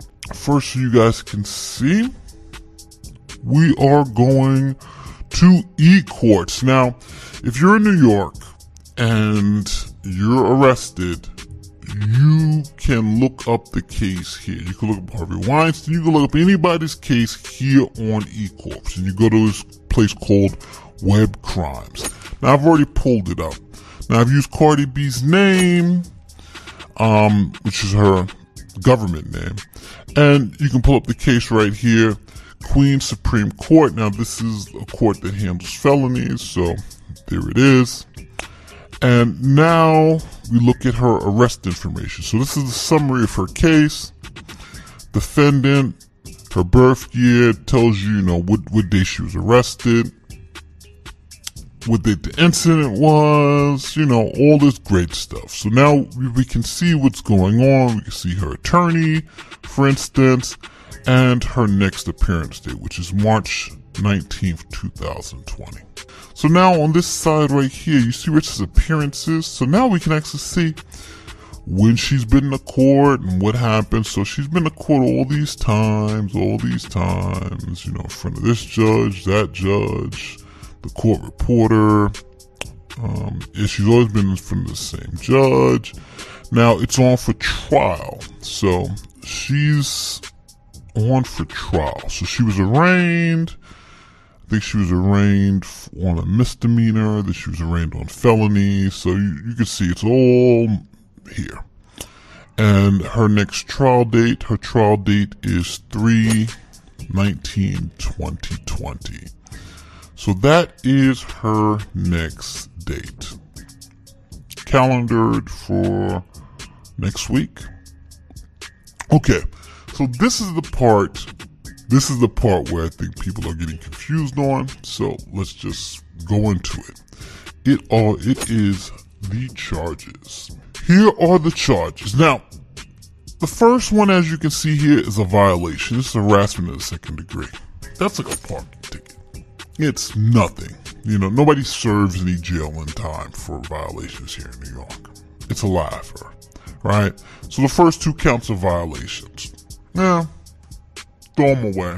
They're really worth nothing. Again, violations are like parking tickets. Class A misdemeanor is something interesting, because a Class A misdemeanor, that means that you could spend up to 364 days in jail. You can't spend a year in jail, because if you spend a year, it has to be a felony, and you have to be indicted for that. So, misdemeanors, you can spend up to a year in jail. Cardi's being charged with the misdemeanor of conspiracy. So, she could spend up to a year in jail, 364 days. Now, is she going to get that for any of these charges? Probably not. It all depends on her criminal history. It's a lot of factors that go into sentencing. But usually I tell you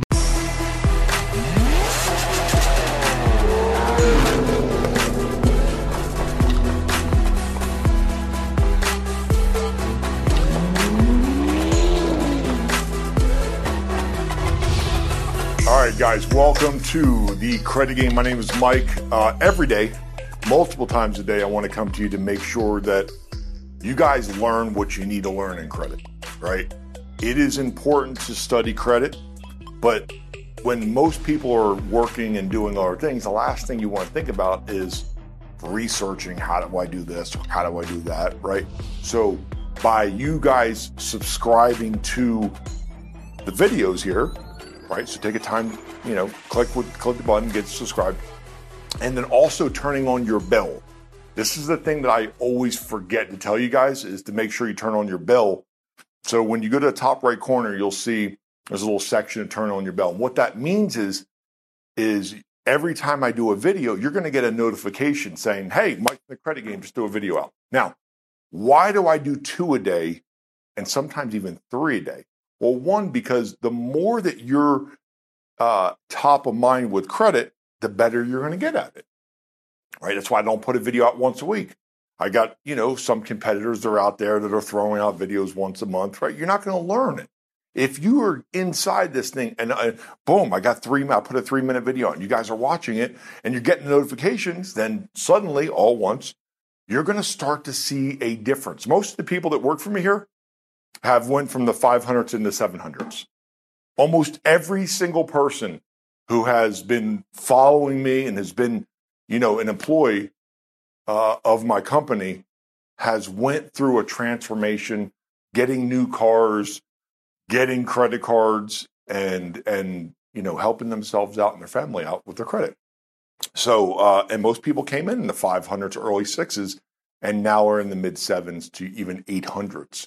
So I want to help you guys just like I help them with just keeping yourself relevant, keeping current with the things that I'm teaching you. All of the topics that I teach you are things that you can implement right away into your life. They're not things that happened 10 years ago. I keep it very relevant to the news and the articles. So I make sure I do a due diligence before I do my videos. So if you guys can find this in your heart, that is a video that you could say, hey, look, I could share this video. We had just hit 400,000 subscribers over the weekend. Thanks to you guys. Again, I can't say enough thanks for helping by subscribing and hitting the thumbs up button. It really helped out, which allows me to do more videos, A, and B, it allows more people to see it, which my goal, so you guys know, is not to fix Ricky's credit or John's credit. My goal is to change the entire national credit average, right? So I'm not just trying to fix one person's credit. I'm trying to fix 280 million people's credit. And if I can get enough buzz out there because you guys are sharing the videos or you're hitting the thumbs up or you have a family member that could use the help, then by you sharing the video and turning on the bell notifications so you're getting notifications, ultimately what's going to happen is the Credit Game is going to expand so big that we can help everybody. And it's a win-win because now you're getting higher limit credit cards. You're able to get cars that you want. You're able to get maybe your first house or maybe an investment property or things. Or maybe you could start your business in trucking or the real estate. Okay. So first of all, thank you. Make sure you do those 3 things that I just mentioned. And also, I want you to pay attention. I know a lot of you guys use Credit Karma, right? Not my fan favorite, but my vendor we talk about who does the credit repair is Identity IQ.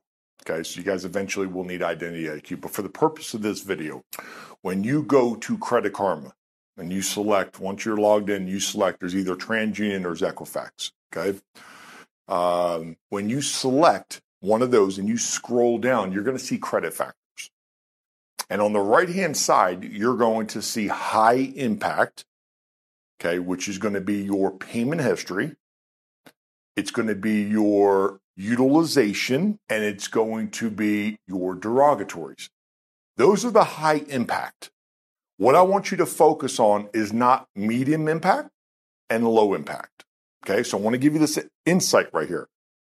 So almost everybody has Credit Karma. If you don't, sign up for it. It takes 5 seconds, right? Again, not my fan favorite because it only gives you 2 bureaus. But for the purpose of this video, I want you to be able to kind of see what I'm talking about. The high impact things are essentially what makes up the biggest part of your credit score, right? Your credit score is made up of 542 algorithms. But what we really focus on is about 5 or 6. I want you to focus on the top 3. Okay, so when you look at the high impact, whether it's derogatories or utilization or your payment history, utilization and your payment history and your derogatories. Now, some huge news has finally come out with the Y&W Melly case. And this could actually really help Y&W Melly in the long run, and could potentially even be let free soon due to this. Y&W Melly is still out here battling his court case for his freedom. And honestly, things were looking very concerning for Melly. But now with this new information coming out, it seems as if Y&W Melly and his lawyers are now making moves for an early release. Make sure you guys watch until the end, as we have so much to cover. Now, allegedly, Y&W Melly has been making some huge moves in his case for an early release. I am pretty sure everybody watching this video has most likely heard that there was this small video clip found of Y&W Melly a few years ago, basically admitting to doing this act towards his 2 best friends, Y&W Juvie and Y&W Sackchaser. Now, in this little video clip found of Y&W Melly, he does say this, and I quote, "There's no regret for the stuff I did for that man to pass." And then according to the description of the video, Y&W Melly then put a pen to his head as if it was some sort of you-know-what item. You could probably imagine what I'm talking about. Now, you would think that that would be it for Y&W Melly. You would think with the courtroom having this alleged video that that would be it for Y&W Melly, and that he's basically done and over with. Well, Y&W Melly, yeah, he practically just snitched on himself in this court case. But surprisingly, that video clip evidence may not be usable against him in court. And this will be absolutely huge if this happens. Now, allegedly, Y&W Melly and his lawyer is trying to make the video of him basically snitching on himself unusable in court, as it can be taken out of context and the video could have been used for entertainment purposes to promote his song M on My Mind, one of his biggest, if not his biggest song ever released. Now, if this does end up working and they are able to make this little piece of evidence unusable, I do strongly believe Y&W Melly will be free soon. And one of the things they're backing this up with is when that little video clip was found, that is actually when that song was released, apparently. Now, this is alleged, and I just want to make sure that's clear, but apparently that's when that song came out, when this video clip was recorded. And that video clip could have been used as little entertainment purposes for that song to be promoted on his social medias. Now, the guy that Y&W Melly was also locked up with at the time, otherwise known as Y&W Bortlen, has actually already been released. Y&W Melly and Bortlen were locked up at the same time for this court case. And Bortlen is currently out right now. He's actually trying to make a music career for himself at this very moment. And I do believe that the law is holding Y&W Melly in lockup due to this one video clip that they found of YNW Melly admitting to doing this. But some even more great news for YNW Melly is that the law enforcement apparently doesn't even exactly have strong evidence on Melly.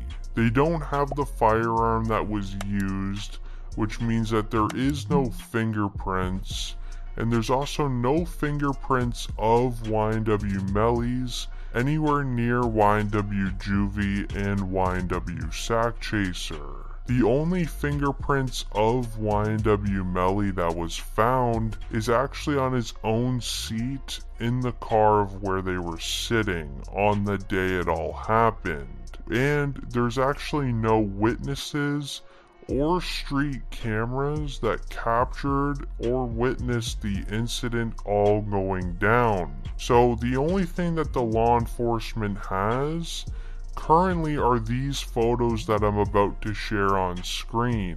And this is basically shows the car that they were all driving when this all went down. And I'm gonna break it all down for you right now. Make sure you continue watching. So, to go over the evidence, the first few pieces of evidence that will actually make sense is if you know a little bit of the backstory. So, YNW Melly ended up going out for a drive with YNW Juvie, YNW Bortland, and YNW Sack Chaser. The entire team of YNW, it was nothing too out of the ordinary of them all driving together, so that is a pretty good thing. So in this first photo that you can see, it actually shows where everybody was sitting. As we all should pretty much know by now, Las Vegas is Disneyland for adults only. One of the benefits of you coming here is that a lot of things that are illegal in other states, cities, and countries, you could do here 100% legally. So in this video, I'm going to give you guys a few examples of things that are illegal in other states that you can do here 100% legally. So stay tuned.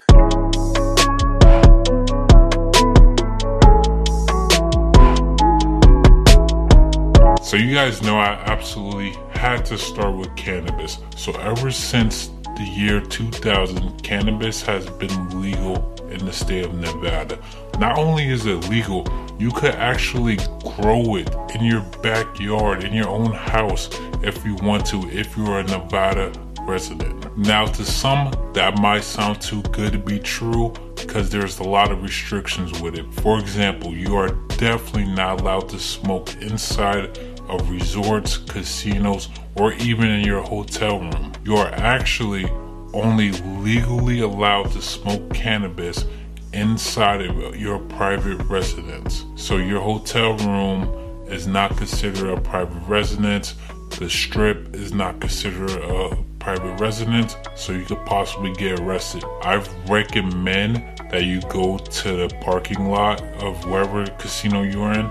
Go to the parking lot and smoke in the stairs. However, do that at your own risk. You are responsible if you get in trouble or not. Another place that you could also go to is Nouveau Cannabis Marketplace. It is the only, I repeat, the only weed smoking lounge in the entire country. For those of you guys who want to know more about Nouveau, make sure you watch my previous video right here. I have an entire segment about it. Another thing that is absolutely legal in Nevada is that you could buy alcohol at convenience stores, supermarkets, or pretty much anywhere. So this means you could literally go to CVS and go buy a bottle of Hennessy or buy a bottle of Ciroc. This is pretty much unheard of anywhere in the entire United States. I know in Europe, especially Russia, they allow you to do it. But in the United States, it's pretty much a no-no to buy alcohol at a convenience store or at a supermarket. But you can do that here 100% legally. Speaking of alcohol, there is absolutely no open container laws in Las Vegas.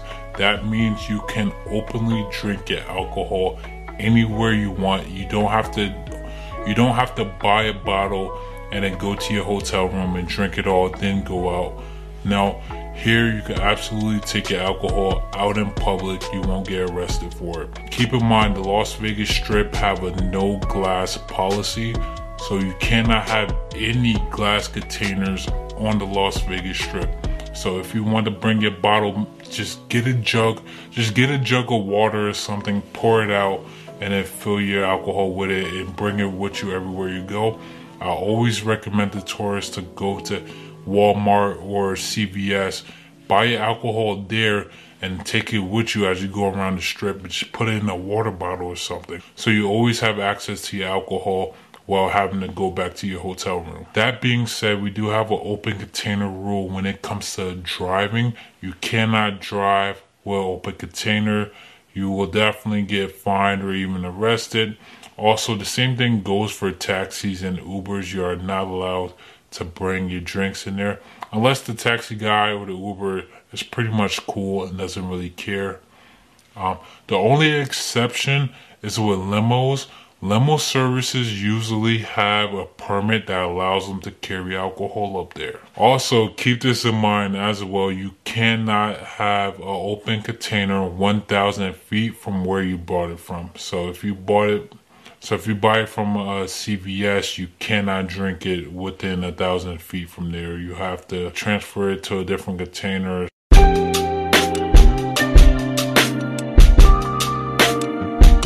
For those of you guys who like to gamble and to drink alcohol at any time, this place is for you. So in Las Vegas, you absolutely could gamble or drink at any time of the day.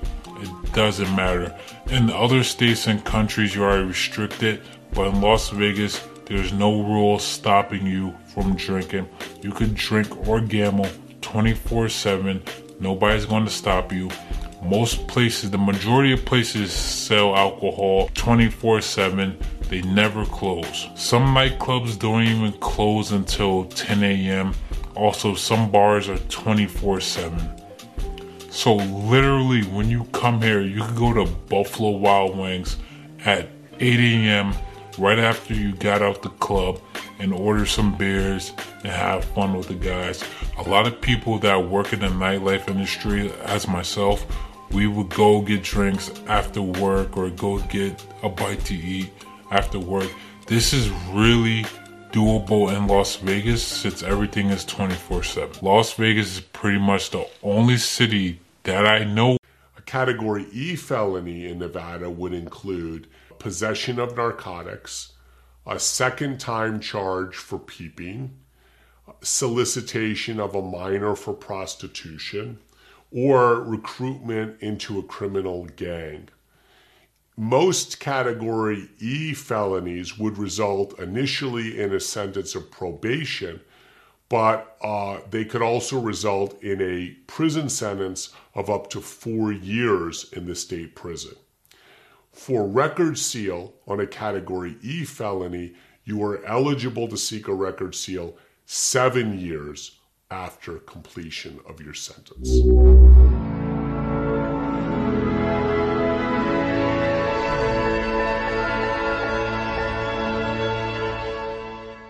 Never. There's no other men in your life throughout this process? No uncles, no... I had uncles, but you know, they all love my community. You know, they all love my community. Now let me ask you this. As a child, you didn't at least recognize them as men because those are the only adult males that you saw? Like you didn't look at him like, oh, that's a man right there. But when you see this success, was he black? Yeah, he was black. Seeing a successful, suited black man, you like, yo, that's a real man? I seen that the difference was this, is that I seen somebody who can go in the room and be respected. People from our community, for some reason, my uncles and the people that was before me were fearful, couldn't speak to other races. They couldn't go comfortably in the banks and speak as comfortably and confident as they did when we was at home, kicking the breeze, talking about each other. When we go out in public, I seen a different demise of men. It wasn't the same person. And that always stood out to me. And I remember one of my uncles was like, you know, just don't Now I get uncomfortable talking to white people. Dang. So when I see this guy owns businesses, owns homes, and we go into banks and they stand up and salute him when he walk in, I go, man, this is 2 blocks from where I grew up at. I didn't even know this was possible. Wow. So, I think it's important. It's very, very important, especially for people that's watching now, or especially for a single mother raising men, that it's very important to put them around and do whatever you have to do to at least let them see that as early as possible. Yes. You feel me? Yes. That changed my life. You asked me, what is my other friend doing now? Yeah. He cuts grass and hauls junk. Because he didn't get the advice from your mom, I don't want you to be a poor hustler. A poor hustler. Does he own, is he poor? No. Owns properties. Still owns houses outright. Right. But on a daily basis is. So you can get stuck in the process of, I go work, make money, work, make money, work, make money. But it just so happened as an earlier age, you got exposed to, how can I work without getting my hands dirty? Boom. That's different. Boom. That's different. And it was just to use my mind. Yeah. To put me in a different ballpark. So putting me in real estate is what led me into credit. That's in it. And I look back and I go, literally when I started my credit repair business, I literally went and got the documents out of my file cabinet that I did at his business. That put me in this position. Yeah.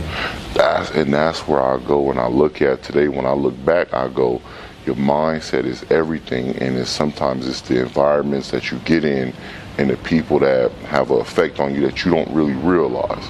I can make this judgment now looking back. Right. I didn't see that then. Yeah. I see it now when I go and I go, cool, I like to wear suits, but now I learn and I go, I can still be myself. I can still go out on the weekends and get dressed and go hang out with my friends in regular clothes and wear jewelry. I could have wore a t-shirt now and wear what I wanted to wear and still be me. I'm sitting here in a suit. You sitting here, jeans, sneakers, baseball cap, and a t-shirt. We're both successful fathers and entrepreneurs and leaders in our community. People watching this, kids that's watching this, mothers that's watching this, your children need to see this. Yeah. That we can sometimes we wear this and learn what it feels like. You pull it off better than anybody else, I believe, man, because, like, let's just say, so I wear this on a regular basis. When I wear a suit, people are like, oh, okay, I see you. Okay. Got the suit on today, you fly, right? But when people see you, whether you're in, like, dressed down or a suit, people are like, oh, 7,500. Yeah. Right? So even, let's say, just my boy, Mr. 2 Weeks Out, he's normally dressed down. If you see him in a suit, it's like, oh, okay, I see what you're doing. Yeah. Right? Yeah, so I think you pull it off the best, because there's some people that wear suits all the time, and when they dress down, they're like, what are you doing? Yeah, who's this guy? Right. Yeah. No, that's awesome. So, but for the person that you are today, in terms of, you know, having these, like, just huge months and success in business, but this wasn't your first venture. I mean, so we're buying cars, fixing them up, getting into real estate. How long was the real estate journey? I got into real estate, graduated 2006. High school? Yeah.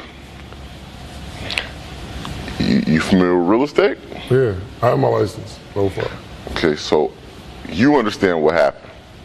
Yeah. It was excellent when I got in. For sure. Oh, I was speaking at churches. Good. Yeah. I was speaking at churches. They like, yo. They wanted the lab. Yeah. We want the lab. And so I mean, this next part's gonna fucking kind of sound kind of bad on my part, Would you snitch? Oh, for sure I did. Yeah. Yeah. I'm not going back to prison. Right. I'm not going back to prison. Okay? Massive. Listen. Look, Fuck these motherfuckers. Fuck these motherfuckers. You know what I mean? That's Right. my attitude. Right. I'm not going back to prison for these motherfuckers that I don't even know. Right. You know what I mean? So they're like, we want the lab, we want the lab. I'm like, all right.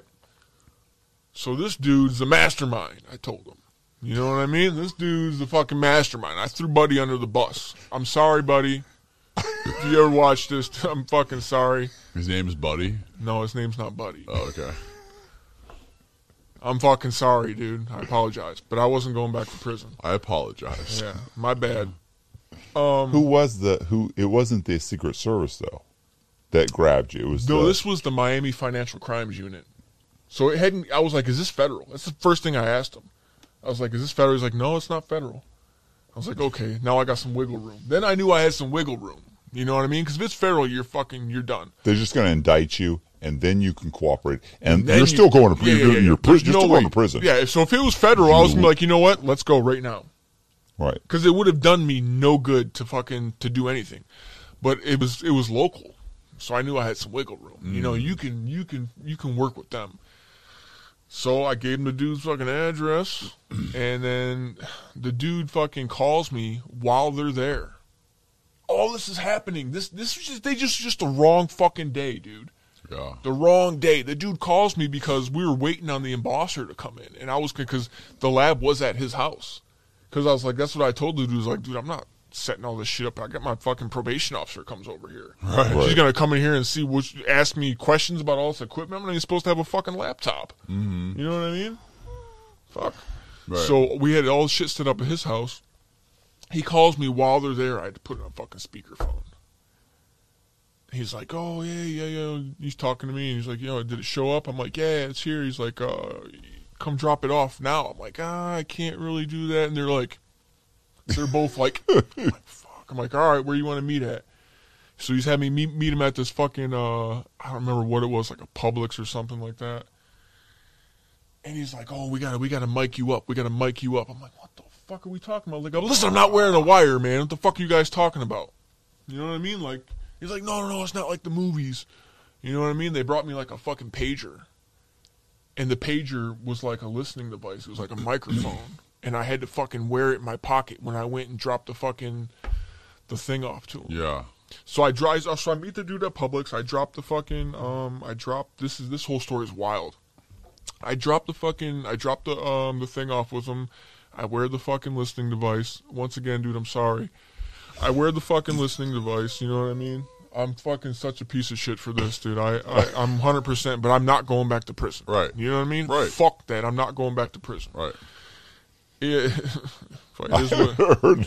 what it is, dude. I'm sorry. So, yeah, I had to wear the listening device on Buddy, and then fucking Meet at Publix. I dropped it off. I met with him. I drove somewhere, and then one of the two dudes that were there met me there. They followed him to his house, and then called in fucking reinforcements, and they fucking raided his house and found all the equipment, everything. They found all the equipment. So he was like, he's like, all right. He's like, you can go. The dude at the thing, he's like, you can go. I was like, all right. He lets you walk. He let me walk. But he's like, we'll be in contact with you. And he's like, we have to report this to your probation officer. We have to. It's by law, we have to. Right. So I was like, well, all right, fuck. I'm running. You know what I mean? Because now I got a little while to get back to my fucking apartment, pack a bag, and get the fuck out of Dodge. You know what I mean? You're going to get a probation violation. 1,000%. I'm going to get a probation violation. Go back to yeah. So even if the state says we won't, okay, we're not going to charge them. I was Federal engaging would be in like, illegal activity, which is clearly a fucking violation of the rules of my fucking conduct, my probation. You know? Yeah. Doesn't matter. Clearly, if you're they don't want not. me fucking printing credit cards. You know what I mean? Yeah. In my apartment. Or attempting or. They're gonna violate you for something like that. They're gonna violate you for anything. Right. Yeah. Anything. Yeah. So I take off. I go back to my little apartment I had, and at this time we hadn't even started making any money yet at this time. Like, I was still fucking working at the warehouse. I still really didn't have shit. I mean, I had a little bit of money because I was doing, we were making cards, so I was going out and doing a little bit of store carding and shit. You know what I mean? Just to have a few dollars here and there, because I was doing bad, dude. I was doing fucking bad. I went up to the used car lot at the end of the street and got a fucking old 2003 Cadillac fucking DHS or some shit like that. I mean, it was fucked. It wasn't, my former glory, but I was trying to get back to my former glory. You know what I mean? You ever see that fucking movie Kingpin? And captured him. They say, we have no proof that he was arrested, but they say they arrested him. This guy was able to do all of that, and he came back with not a hair out of place. He was able to be taken in alive. I mean, it's a miracle how they did it, because, normally they kill, and they shoot you 700 times. They overkill. But somehow they managed to have restraint. They figured it out. They preserved life. Nobody got shot. They gave the suspect multiple opportunities to kill them. The suspect even warned them, hey, I'm capable of killing you. I said I'll kill you. They gave him opportunities to kill him, because you know how they say, oh, you got a split second to respond, and you got to do what you got to do, because we're trying to make it back home. Well, they actually gave the suspect opportunities to not allow them to make it back home. I mean, they gave him that. And they got through it anyway. It was absolutely incredible to watch them work. I mean, it's like, man, this is textbook police work right here. I mean, this is top-notch academy. Damn. Maybe they can teach the other cops, the white cops specifically, because the black cops don't go around gunning down black folks or any folks. Somehow the black cops don't just go around killing unarmed people. Somehow the black cops get trained at a different academy. I don't know. I can't put my hand on it. But the data is not coming back right.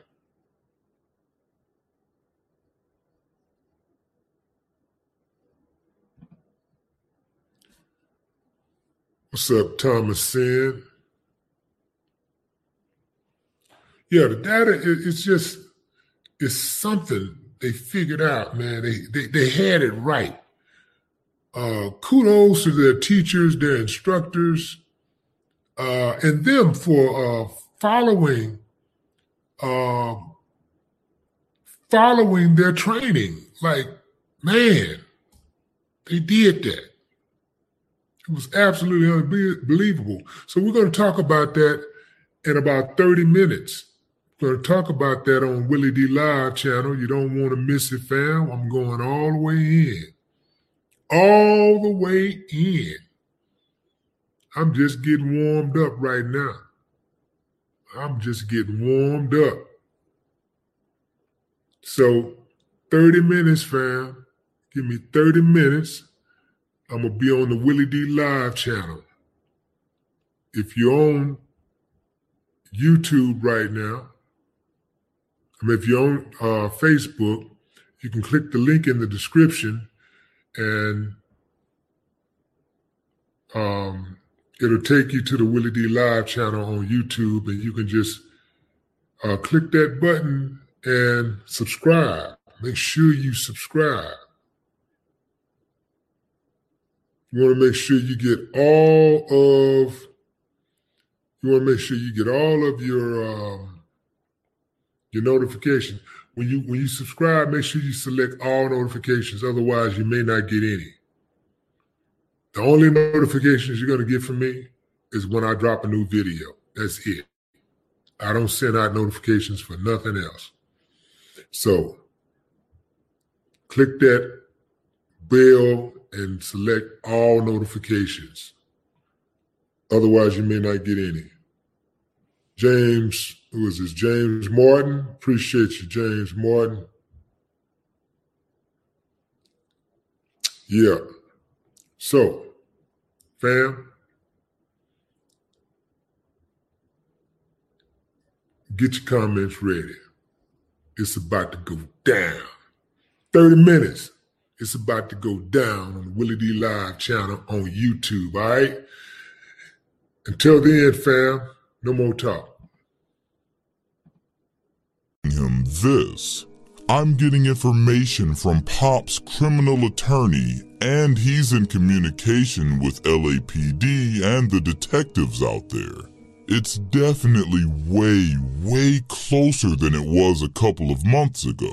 Justice will definitely be served. And, well, Stephen Victor was right. Because in the early morning of July 9th, 2020, the LAPD arrested 5 suspects on warrants related to Pop Smoke's case. The 5 suspects were 18-year-old Keandre D. Rogers, 21-year-old Jaquan Murphy, 19-year-old Corey Walker, and 2 other juveniles whose names were not made public due to them being minors at the time of the arrest. Various media outlets reported that the LAPD solved this case the old-fashioned way, by going door to door interviewing everyday civilians in hopes that they saw or knew any inside information that they've not yet heard. They also went and obtained security camera footage from neighbors and nearby businesses, which played a big role in tracing the suspects back to Hoover Street in South Central Los Angeles.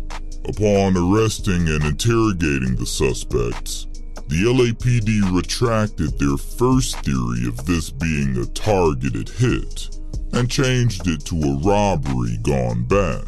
It was also noted that authorities think that the social media posts made by Pop Smoke, revealing the address and expensive purchases, are what inspired the unfortunate events to take place.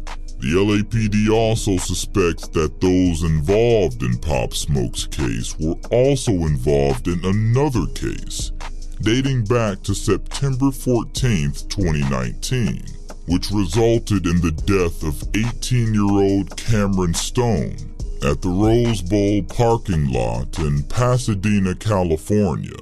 The 3 adult suspects are currently still in custody and are each being held on a $1 million bail.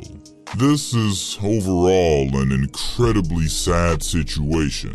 The world lost an extremely talented artist, all because a few criminals thought that they could come up on a successful rapper visiting their city. Pop Smoke was only 20 years old at the time of his passing, and had such a bright future in front of him. His posthumous album, Shoot for the Stars, Aim for the Moon, debuted at #1 on the Billboard 200 Albums chart, with over 250,000 sales in the first week. This goes to show you how much people adored Pop Smoke and his music. And it's such a shame that his posthumous album will be his first and also his last album. While we'll never get to see what Pop Smoke would have become in the next few years, it's at least nice to see that those who caused his tragedy will be brought to justice and will hopefully spend the rest of their lives behind bars. And I really appreciate the LAPD for all the work they put in to make this happen. If you enjoyed this video explaining how the LAPD solved Pop Smoke's case, then feel free to leave a like down below. Also, if you're interested in seeing more content just like this, press the subscribe button as well as the notification bell to be notified whenever we upload. Also, if anyone has any interesting topics that they would want to see covered on this channel, then comment down below and I'll take a look into them. That's all I have for today. I'm out.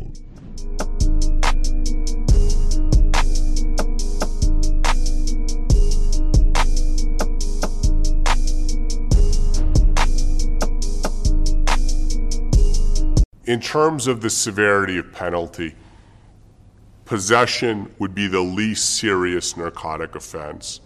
Then would come possession for sales of narcotics would be more serious. Then actual sales of narcotics, and finally trafficking of narcotics. And in essence, the penalties go up like steps with each level of narcotics possession. Nevada narcotics laws are actually the harshest in the country. And even sale of a small quantity of narcotics can subject an individual to substantial periods of incarceration. As a matter of fact, under the Nevada trafficking law, sale of more than 28 grams of a controlled narcotic can subject an individual to life in prison upon conviction. Although the statutes are broken up into possession, possession for sale, sale of narcotics, and trafficking laws, because the amounts to be considered trafficking in Nevada are so low. As a matter of fact, 4 grams or higher can constitute trafficking in Nevada. If you're charged for trafficking, you really need to obtain counsel because the penalties are very harsh here. The good news with regard to narcotics laws in the state of Nevada is, although the laws themselves are very harsh, typically prosecuting agencies are fairly reasonable about negotiating resolutions in these cases. For example, one case that got a substantial amount of media attention was when Paris Hilton was arrested for possessing cocaine. And it was originally a felony charge. There was a lot of media attention. Other celebrities and certainly a lot of people that aren't famous, go to Nevada, specifically Las Vegas, to have a good time, to party, and choose to engage in narcotic activity. Most often, although the penalties are severe, for a simple possession of narcotics, it's very common to be able to negotiate a resolution that involves a plea to a misdemeanor offense so that a fun time in Las Vegas on the weekend doesn't necessarily turn into a lifetime of difficulty and a felony record. I'm attorney Michael Becker with the Las Vegas Defense Group. If you or a loved one has been charged with a criminal offense in Las Vegas or throughout the state of Nevada, trust in me and my legal team to get your case dismissed or otherwise negotiate a resolution that causes minimal harm to you in your future. Chris is in New York City. Hey, Chris, how can we help? Hey, Dave. Hey, Ken. Great to be on the show. Thanks. How can we help? Yeah, real quick, I just want to give a shout out to my girlfriend, Maria Jose. She told me to call in. Reason I'm calling is because I've got a lot of friends who are buying into cryptocurrency, and, my investments are all in mutual funds like you recommend. And I'm hearing about, Bitcoin, Dogecoin, and all these other things. And I just wanted your thoughts on how to respond when people try to pressure you to invest into this stuff, and maybe even get your thoughts on cryptocurrency in general. Okay. I wouldn't do it. Why? Because I think it's still very speculative. We've already seen big highs and big lows, and I think it's still rocky. I do think that crypto is coming to stay. I think right now it's a lot of speculation, and until it gets adopted and we start seeing businesses move that way, I'd stay on the sidelines. And it's not a part of our investment strategy at Ramsey Solutions either. So there's that too, which, Dave, you're far more versed in that than I am. But it's had an incredible year. Yeah. People made a lot of money out this year, without a doubt. No question about that. But they make a lot of money on cocaine, too. Right.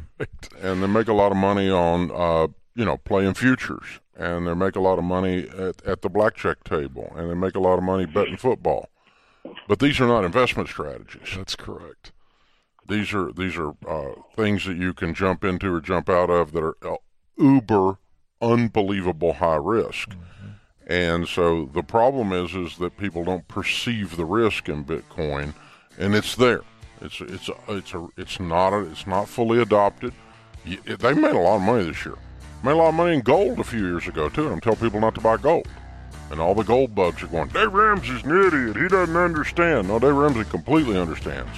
I've lost my butt in a bunch of high risk investments over the years. I quit doing it. I don't like having to start over. It's too expensive.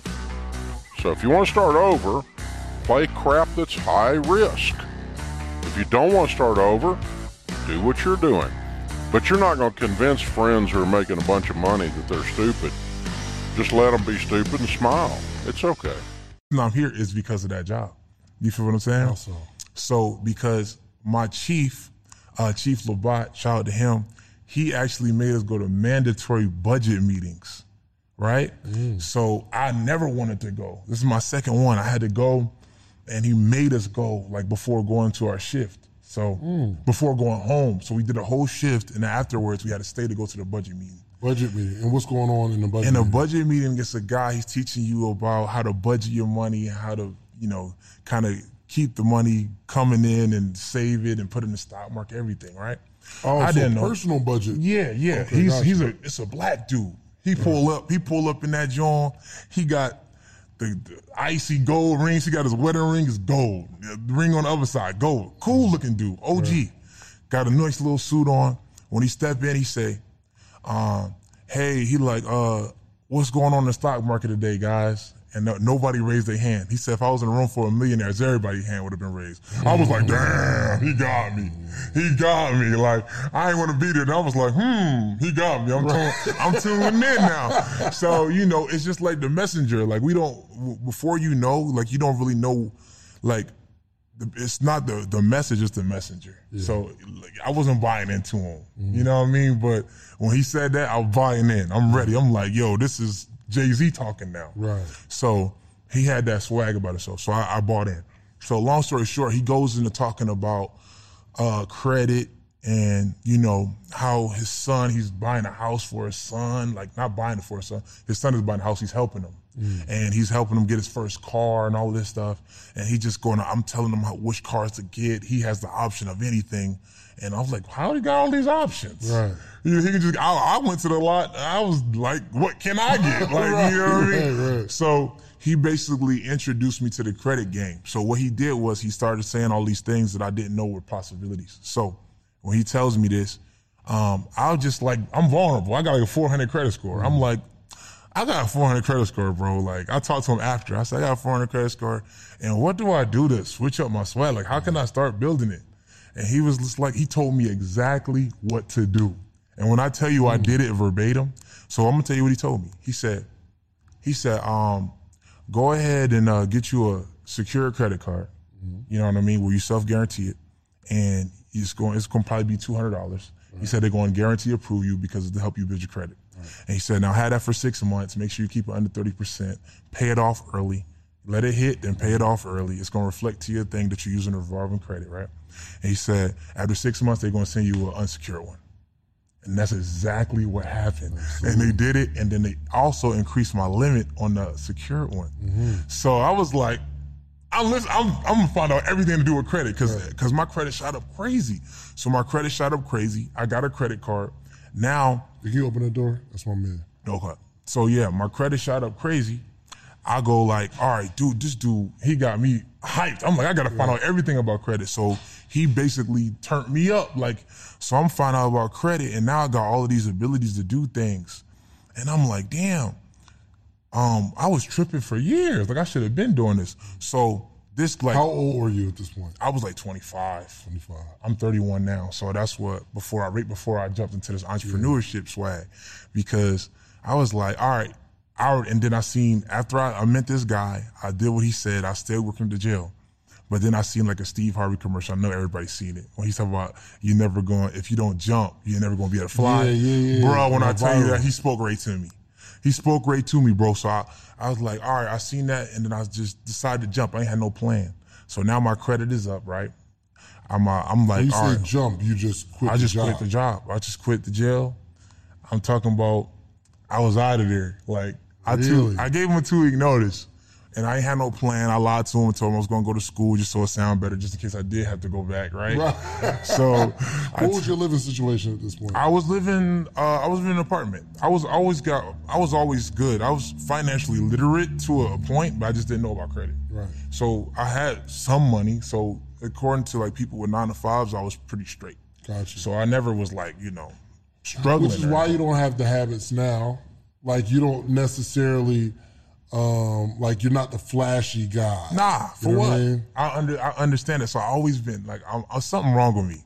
That's what it is. There's something wrong with me. So look, I never really had vices and stuff. I don't smoke or drink. I never have. I've never been drunk. I've never been high, right?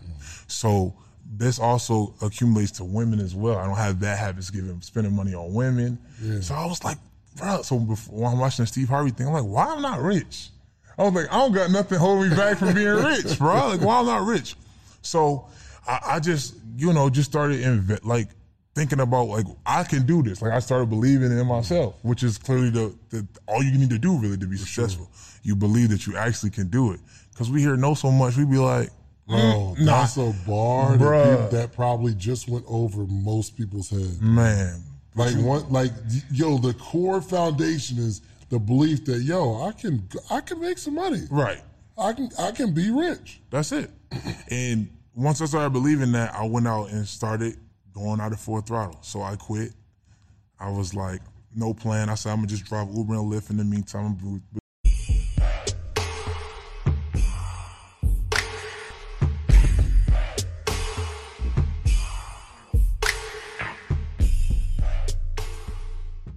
Hey, what's up? This your boy Big Man. You already know what it is, man. So let's get right to it. Okay, so today we're going to be talking about YFN Lucci. Now, YFN Lucci just got into the news lately because of something not related to his other court case. Now, what I mean is he was sued by a rapper, him and PNB Rock to be exact, man. Now, the last time we checked in with YFN Lucci, he had just been released from jail after being charged with murder and a couple of other charges involving a shooting that took place in Atlanta, man. It was a real wild situation, and it's gone kind of quiet, man, because, the folks, they were basically coming for YFN Lucci, and they got him. He was arrested. I did several videos. They dropped a 911 call that led to his arrest. They also, man, posted the fact that he was out on bond. It was a whole bunch of stuff going on with YFN Lucci last month. Or even, should I say, the month before that. Now, the last we heard of him, he got out, and now we're going to be talking about this court case. Now, in the court case, it looks like him and PNB Rock were being accused of taking somebody's song for their hit, Every Day We Lit. Now, YFN Lucci and his camp has yet to say anything about this situation, but PNB Rock and them got taken to court, and I'm going to tell you how it went, not in their favor. Now, before we get into the specifics, do me a favor. Make sure you hit that like button, make sure you hit that subscribe button, and man, let's get it. Okay, now that we got that out of the way, let's talk about this YFN Lucci PNB Rock court case. Now, to be honest, it was more directed towards PNB Rock because in the story, it talks about the fact that YFN Lucci might have already made some type of separate agreement for this situation. Now, it doesn't go into any specifics, but this is the case, man. So there's a New Jersey rapper by the name of Rat Boy Cam. Now, Rat Boy Cam was suing PNB Rock and YFN Lucci, and he actually won the lawsuit. Now, the lawsuit was a copyright infringement case, and it was over the song Every Day We Lit. Now, for those of you who don't know, YFN Lucci, man, was on a tear for a while. He had a whole bunch of hit songs that came out, man, and Every Day We Lit was one of them. Now, it was featuring a Philadelphia rapper by the name of PNB Rock. Now, a lot of you might not be, up on game about PNB Rock, even though he's pretty significant in the hip-hop game around that time frame, you know what I mean? He's gone a little quiet since then, but, during that time, he was really, really lit out here, man. No pun intended. Now, in this lawsuit, it was saying that PNB Rock and the producer, June James, had stolen from this New Jersey rapper, Rack Boy. Now, Rack Boy had a song called Everything Be Lit. Now, just off the name, you could tell they're similar. Now, when I listened to both songs, I kind of heard what was familiar between the two, man, the similarities. But it looks like, man, my opinion doesn't matter because a judge, basically awarded Rack Boy $1.7 million in a judgment, man.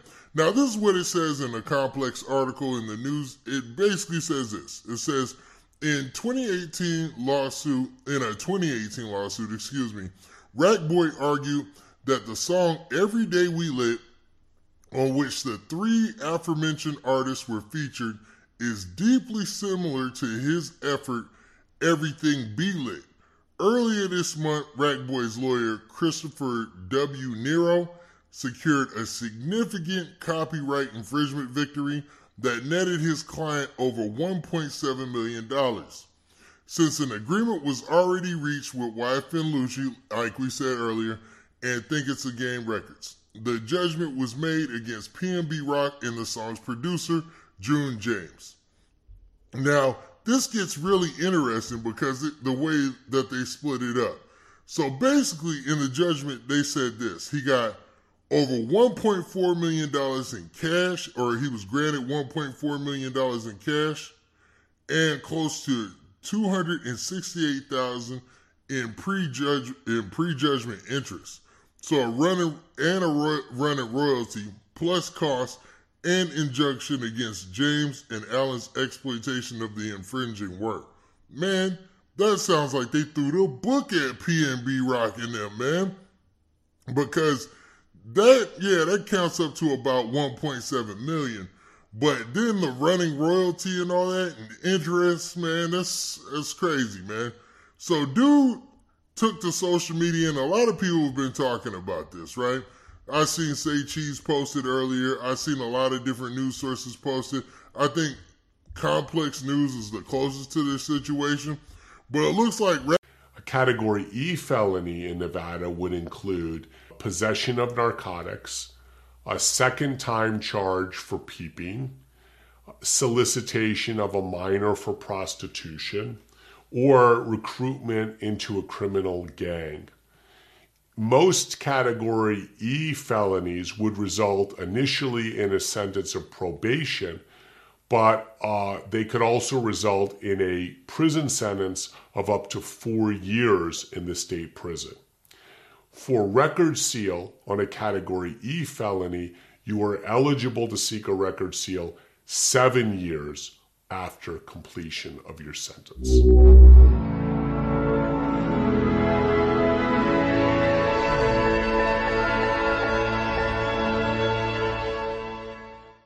Most people think of perjury as testifying falsely in a courtroom.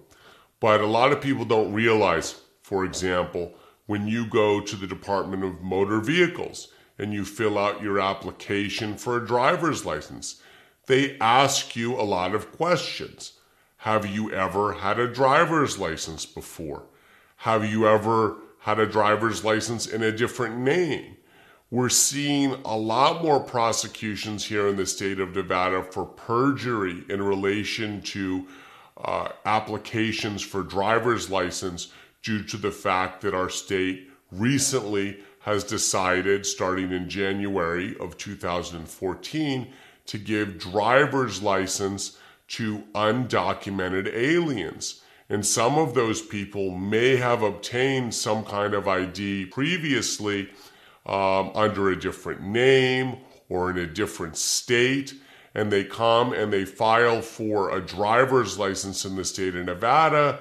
They provide a thumbprint, or the state uses facial recognition technology to make certain that the applicant for a driver's license has never applied for a driver's license previously in a different name.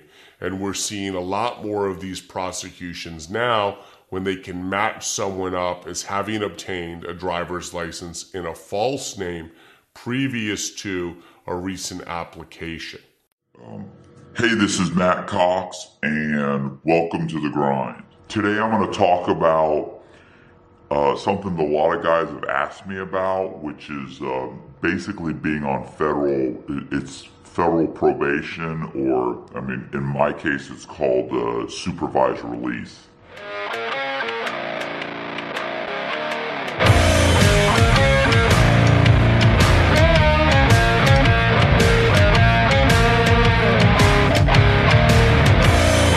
Here's the way it works. Let's say you're convicted of a crime. Maybe you go to trial and you lose, or maybe you plead guilty because you just can't go to trial. You're just that guilty. The truth is, even if you're not guilty and you go to court, you're probably got, even if you could be just completely not guilty, you probably still have about a 60% chance of being found guilty, maybe even more. So let's say you end up taking a plea, or you end up getting found guilty at sentencing. So after you've done your time, or you're sentenced, let's put it this way. Once you're sentenced, the judge will say, okay, you're going to get 10 years. But when you're released, you're going to do 5 years. Basically, prisoners call it paper. So, but they'll call it supervised release. So you're going to get 5 years supervised release, or 3 years supervised release, or whatever your specific judge says you're going to get. And then when you're on paper, it's called a judgment and commitment. You're governed by your judgment and commitment, and the person that's in charge of making sure you follow all the rules is your probation officer. So, in my case, I'm currently on what's called supervised release, which is basically, it's just probation. You have a probation officer, it's just what they call it. So I'm on federal supervised release, and my judgment commitment says that, for instance, in my case, I have to tell them, like, when I first got off, I had to see a court-ordered therapist once a week. I also have to, because I owe restitution, I have an annual financial affidavit that I have to fill out. Every month I have to provide my bank statements for all bank accounts. I'm not allowed to take out new credit of any kind, no new credit cards, new credit lines, nothing like that, not without permission. I have to notify them where I'm going to live. For the first year or so, I had to do random urine tests, even though I don't have a drug case. I had to do random urine tests. So that lasted for about a year. And I also had to pay restitution because I owed almost $6 million in restitution because I had a bank fraud case. So what happens, the way the restitution is paid back is this. My judgment and commitment says that the light is changing. It's because I don't have a ring light or anything with me, so I'm using basically the TV as my light. And there's a commercial, so I'm changing colors.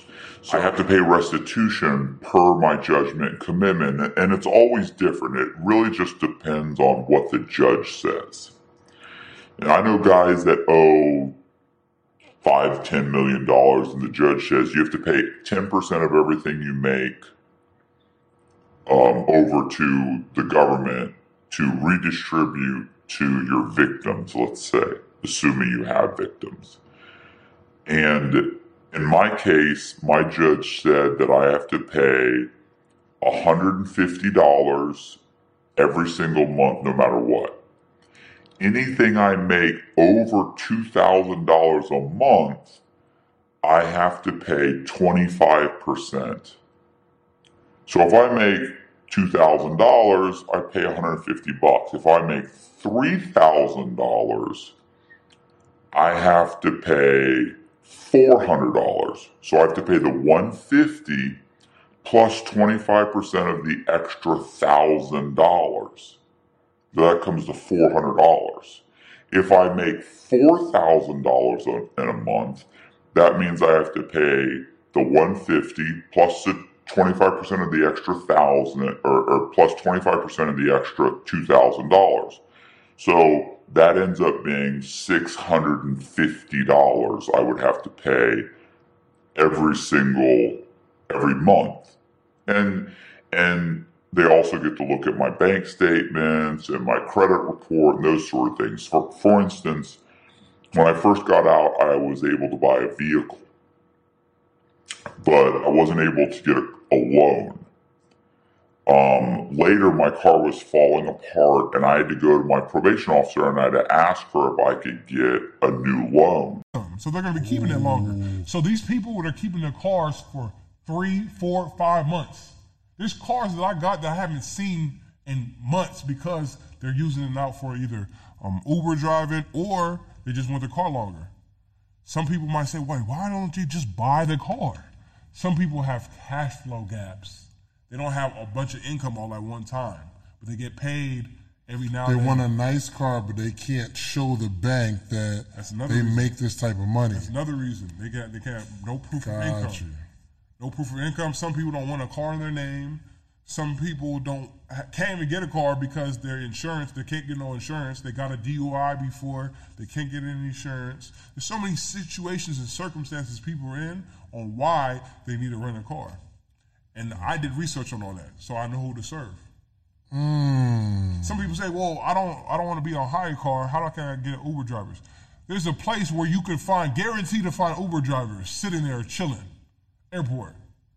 Go to the airport and say, hey, how much you paying for this car that you got from Uber? Sometimes Uber provides cars for people and charges them directly the monthly fee. Right. So you ask them, how much they charge you? And they charge me $380 a month. I got a car that's better for you, better year, and I'm going to charge you $50 less. I'm about to ask my boy, because he actually drives for Uber. And ask him how much he's paying. I didn't know. Is he driving his own car? Because if he's driving his own car. No, he got it from Uber. Yeah, see, find out. And all you got to do is tell him, I got a cheaper car for you. So if y'all can hear this. We're live? Oh, we live. Say less. Yeah, bro. This is going to be good. Real quick, you rent your car directly from Uber? It's through. Well, I had it so long. I'm trying to remember. I had a call you back and tell you exactly what it was. I can't. Oh, would you? Oh, Are you in a ride right now or something? Okay. I'm actually getting an oil change. So how much do you pay on the rental car, the car you got from them? I think the normal thing is like $225 a week, but I pay like $80 a week. How'd you do that? Golly. Because I know somebody that works there. I actually met somebody and got a little relationship with them. They Gotcha. they just How long? just did something. I don't know. How long were you paying $280 a week though? $220 a week. It was like $220 a week. That was when I had that black car. Remember a long time ago I picked you up at Lexus? Yeah. How long were you paying for that? Or how long did you do that? Well, as long as you have a car. I actually wrecked that car. And then Listen, and I was in there, but how long did you have the car though? I had that car for like I think about 4 months or something. Paying $220 a week. So quick, $880 a month. Okay. How much you think that car note was? The actual car note was? That car note had to be nothing. 200. Goodness gracious. Okay. What are you saying? You saying like I was getting screwed? No. I'm just about to get a car and put it on Turo and rent it out to Turo drivers. Gotcha. But the difference is, the Turo drivers, they're just going to ride around in the car. Not Turo, I mean Uber. My bad, Uber. Oh, Uber drivers. I don't say his name. Mr. Let Go in the building. So, you're going to say his name. All right, edit listen. it out. All right, so, so I'm about to get a car and put it on... hire car. Put it on hire car. So, for Uber drivers to drive. You know a lot of drivers that do that, right? Do what?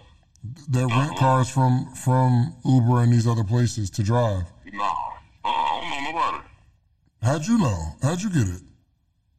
How I get what? How'd you get your car to drive for rental on Uber? Uber? They have the service. It's a little advertising thing, and it's like 3 different companies that you can work with. Yeah. And they plug you in. Then you just hit that company, but I don't remember exactly the name of the company. It was like 3 different companies, and I just did it. And then boom, but after a certain amount of time, I gained a relationship with somebody, so I don't really pay nothing. Gotcha. Because I ain't got to pay insurance, like, I ain't got to pay for this oil change, I ain't got to do nothing. I like that. So, I like that. Because overall, $80 a week. That's probably somebody that bought their car and just yeah. Yeah, because the thing about it, just like I said, I wrecked one of their cars, and I just went and got another one. Right. Insurance. Oh, you said you still have the other car? No. What other car? No, you only drive the one, right? Okay. Yeah, that's what I'm saying. All right, for sure. All right, cool. All right, that's all I needed. I appreciate it. Had like a long way to go before you reached your peak. Oh, yeah. Well, I had no clientele. You know, Okay. I had no clientele. And it took a while. It took maybe 6 months to build trust in the community and to build clientele. So thousands of these credit cards, you're literally taking these little holograms and you're physically like placing them on each of these credit cards with your hands, hand by hand. Each one. Each credit card. Holy shit, each card's dude. How long does that take? How long does it take to do one card? Oh, I had it down. I could print one card in less than 5 minutes. I could print everything, print it, stick everything onto it. Yeah, well, yeah. See, I would already have all the templates lined up in Photoshop. Okay. Like ready to go. All my windows open. Bam, bam, bam, bam, bam, bam, bam. You know what I mean? And then I would load maybe like 10 or 15 cards in the printer, and I would be like, okay, print in sequence. Print 1, print 2, print 3, print 4, print 5. So then it would run out all the cards, print them front and back. You know what I mean? It would put all, and the only thing I really had to do myself was emboss and do the hologram. So I would have to physically place the hologram myself and use a heat press to adhere it to the plastic. Mm-hmm. And then I would have to manually emboss the card myself. And this is before I got the auto embosser, where I could just throw them in and do a batch, and it would, run a 50 or 100 at a time. Damn. Yeah. So when I got really efficient at it, I could maybe do 100 cards in an hour. About an hour. I could print, hologram, and emboss about 100 cards. So you're making close to 1,000 cards in a day. Yeah, easy. Yeah. If I'm cranking away, but then, sometimes you have problems. Mm-hmm. The printer gets too hot and starts fucking melting cards and printing shit sideways, so you've always got little issues. Right. Yeah, like that you got to deal with. But yeah, I could do 1,000 cards in a day. What's the most cards that you did in a day, you think? That I've manufactured in one day? Mm-hmm. I think I've done about 800, between 600 and 800 in one day. On a good day, if everything was going right and I had all my equipment operating properly. Yeah. Okay, so how did you start getting this out there on online or on these black market, on these on the dark web, and start getting customers to buy shitloads of them? Yeah, so the first Carter forum that I was on, I went ahead and I just made my first post. Here I am, new vendor. Right.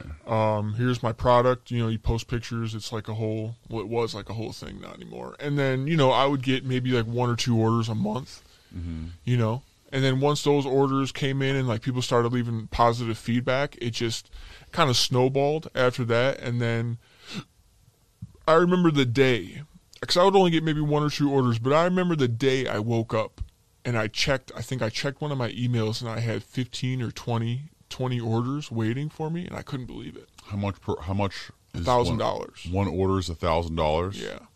For how many cards? 100. 100 cards. Yeah, it's $20 a card, 100 cards, 2 drivers, or I'd make IDs for you, however many you wanted, and then I would do, I think it was like 100 cards, embossed, everything encoded, numbers. And IDs? And IDs. Yeah. Holy shit. But I wouldn't make 100 IDs. Obviously, I'd make like 2 or 3. Okay. Or whatever they wanted. But so there was a cap on that. So the IDs have to obviously correspond with the credit cards? Exactly, yeah. Because say you go to a store and you make a purchase, and it's over like $300 or $400. Like a lot of stores, like people don't realize this, but a lot of stores, like say Best Buy, you go to Best Buy, if you make a purchase over $300, they physically ask for your card, and they physically take your card and they go on their POS machine. Now their POS machine, the point of sale service machine, won't let them process the sale unless the 4 digits on the front of the card match what's actually encoded to the card. So it's like a security step. So what they do is they take the card and they punch the numbers into the computer because you've already swiped it. So they're going to punch these numbers in, and if these numbers on the front of the card don't match what's being swiped, it's automatic fraud. You know what I mean? Yeah. So you have to have the corresponding plastic to match the numbers, and you have to have the ID because they're going to ask for ID because I don't have the people's PIN number, so you're not processing it as debit. You always have to process it as credit, even though it's a debit card. Got it. So they have to have ID. When you process anything for credit, they always ask for ID, always, especially if it's a big purchase. Right. Huh. Louis Vuitton, you go to Louis Vuitton and try and buy a $2,000 handbag on a credit card, they're going to ask you for ID. Right. 1,000%. Yeah. Even if you go in there looking the part, they're still going to ask. They always ask for ID. Right. So you have to have the ID to match the card. Everything has to jive. The numbers, everything has to be coherent. Okay, so is there a minimum number of cards they had to buy for one order? So is the minimum 100 minimum 100? It was $1,000 minimum order. Okay. So it was 100 cards, and it's a law to profit from any type of racketeering, activities. And then in B it says, it is unlawful for any person employed by or associated with any enterprise to conduct or participate in directly or indirectly such enterprise through a pattern of racketeering activity. So basically, once again, saying that if you're involved in a criminal organization, it's illegal for you to act on behalf of that organization and go out and get you some money. Then C, finally, it says, it is unlawful for any person to conspire or endeavor to violate any of the provisions of subsection A or B of this code section. So that's just saying that it's illegal for you to do any provisions that's within A and B. Now, we say all that to say, what in the world was Hood Rich Pablo Juan doing? If it's a RICO charge, that means there's more people involved, and this case is going to be crazy, man. Now, Hood Rich Pablo Juan is extra flossy, man. If you look at his Instagram, you would think that he was on top as a rapper. You would think he was with the big boys. I'm talking about with the chains, the money, always shopping. And like I said before, man, we going to see this a lot, man. There's going to be a lot of rappers that are going to be out here getting hemmed up, man, because check it. You just had mad people getting caught for PPP frauds, trying to do unemployment frauds. I mean, check out the videos. I did a video about Baby Blue from Pretty Ricky. He had a PPP scam. Who could forget Nuke Bizzle, the Memphis rapper who was living it up in L.A.? Man, dude was doing an unemployment scam. Now, a lot of these rappers are getting hemmed up because of the pandemic, man. It's a hard time for everybody, man. We all putting our pennies together, saving money, and trying to make sure we can make it to the next day, man. That's just what goes down in a situation like this. I mean, the whole world stops, the whole world stops. But, man, these cats still want to be flossing. They still want to be getting the money. They still want to be posing for the videos. They still want to shoot videos. And one part of me understands because they're entertainers. Then the other part of me is like, man, it ain't worth it. Because if there's one thing that folks are looking for right now, it's folks trying to commit crime. They got all day to look for you, man. They were looking anyway. But now, I mean, there's so less people on the street. So many people hunkered down. You're just sitting out there as a sitting duck, man. If you're doing anything illegal, stop, because they're going to be like, man, oh, this fool doesn't think we see this. Like, you're scamming, you get money right now? Yeah, it's going to last about a week, man. Just like with Baby Blue, man, from Pretty Ricky. They said that he had just bought the Ferrari like 2 or 3 days before that and posted it on Instagram. Man, these folks are watching, man. They are watching your Instagram and all that, and people see when things don't add up. And hopefully, I'm going to give Hood Rich Pablo Juan the benefit of the doubt. Hopefully, he didn't do anything crazy. I'm going to assume all these charges against him are just alleged. And, man, dude was really mistaken identity or something of that nature, man. I'm throwing him some bail, man. I'm going to throw him some bail here. But other than that, man, I'm going to stay tuned to see exactly how this story plays out, and I'm pretty sure I'll be doing another video on this. Now, with that, this being your boy Big Man, please hit that like button, please hit that subscribe button, and make sure you hit that notification bell because I keep dropping some of the hottest content on YouTube. And we out of here. Peace.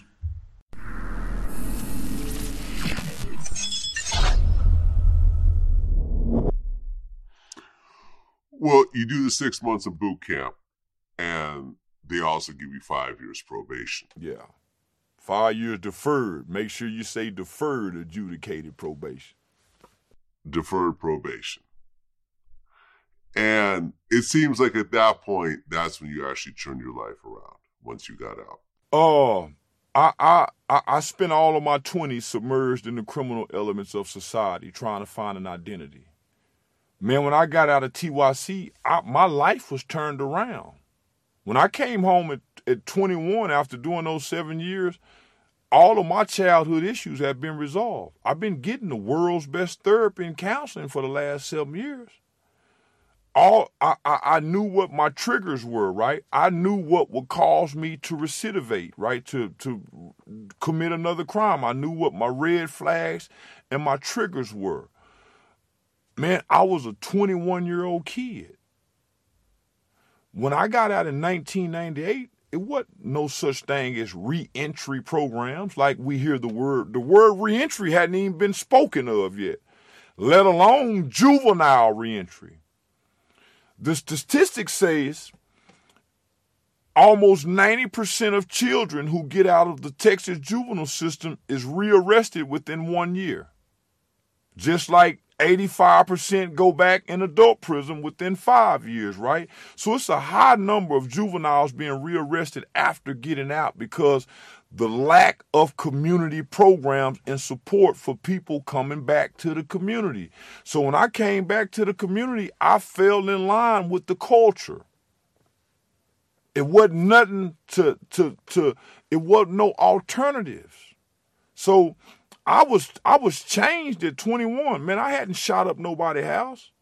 I hadn't robbed. I hadn't been violent since leaving TYC. So I was changed. It's just that when I came back to my culture, I needed something from the community. My community failed me. So I went back to I went back to the culture, right? I went back to our culture. Fucking hoes, partying, having babies, making her get an abortion, having another baby, make her get an abortion. That's part of the culture. Have a baby over here, take care of this baby, find out that baby ain't yours, leave her, go over. That's the culture. So I spent all of my 20s submerged in the criminal elements of society trying to find an identity, homie. I'm still a fatherless, I'm still a boy with no identity. I joined the gang in the juvenile facility. So in order for me to get that identity, I got to go back to lockup because I developed the gang name in lockup. So when I get out here, I ain't got no gang reputation. I went to jail for murder, so I either got to be a killer because that's what I'm known for out here, man. They killed that white man. So as I'm trying to find an identity, I hang with these niggas. They sell crack, so guess what? I'm going to sell crack. I might fall out with these niggas, go over here with my other niggas. They sell weed. So I'm going to sell weed. Get with these other niggas, they rob. So I robbed a little bit. Get with these other niggas, they home invade. So I home invade a little bit. Cut into my pimp partners and get some new game. Well, shit, man, this pimping sound way better. So shit, I go with the pimping. I needed an identity, right? So it wasn't until I started having children at around age 25, 26, I got an identity, man. I'm somebody's daddy. And so I wanted to give my son something that I never had. And man, I don't know a motherfucking thing about being a good father or a bad father. I don't know shit about no father. I don't know shit about being no man. So I ain't never tried to be no man. All I wanted to be was a nigga. A street nigga or a real nigga or a stomped down motherfucking pimp. So now I got this little boy. And I want to give this boy something that I ain't never had. Just a motherfucker to be there. Just a present father. That's all I ever wanted to be, man, was just present. So in my desire to be present, I can't go to prison. I can't go to jail. So, man, I did everything that I would do and knew to do so I can be present for this boy. So the boy give me identity. I'm a daddy now. And I found a meaning in being somebody's father. So now I can quit the bullshit. I've been bullshit, man, trying to fit in. I done damn near threw my life away, man, because I ain't know who I was. I ain't know where I come from. I've been trying to fit in over here doing some stupid shit, man. Trying to fit in, getting tricked. And all I ever wanted was a nigga to play my daddy.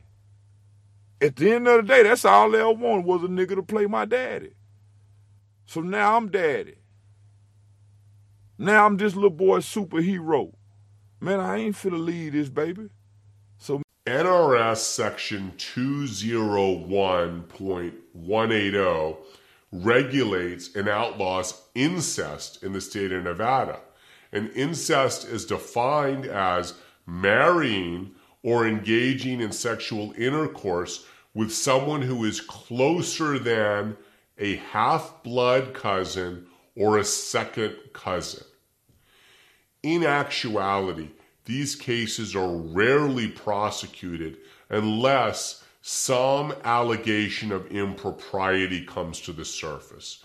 So if the relationship goes bad and an accusation flies and law enforcement gets wind of it, you might actually find yourself being charged with incest in the state of Nevada.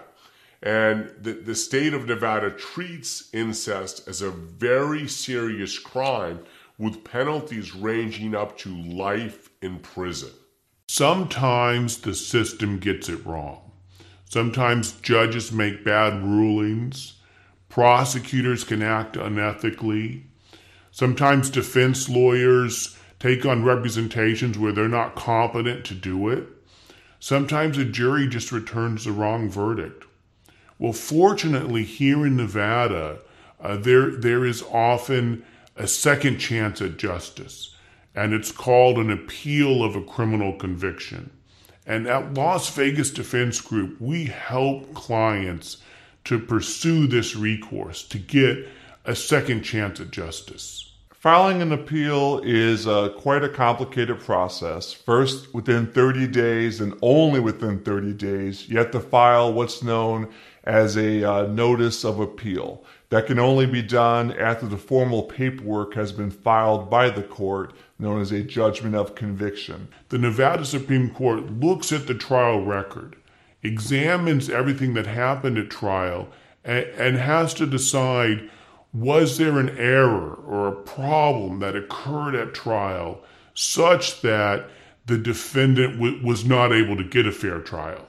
Were there errors in the decisions the judge made? Were there errors in prosecutorial misconduct? Was there not sufficient evidence to sustain the conviction? I've currently appealed approximately 10 cases to the Nevada Supreme Court. Quite a few of those are pending right now.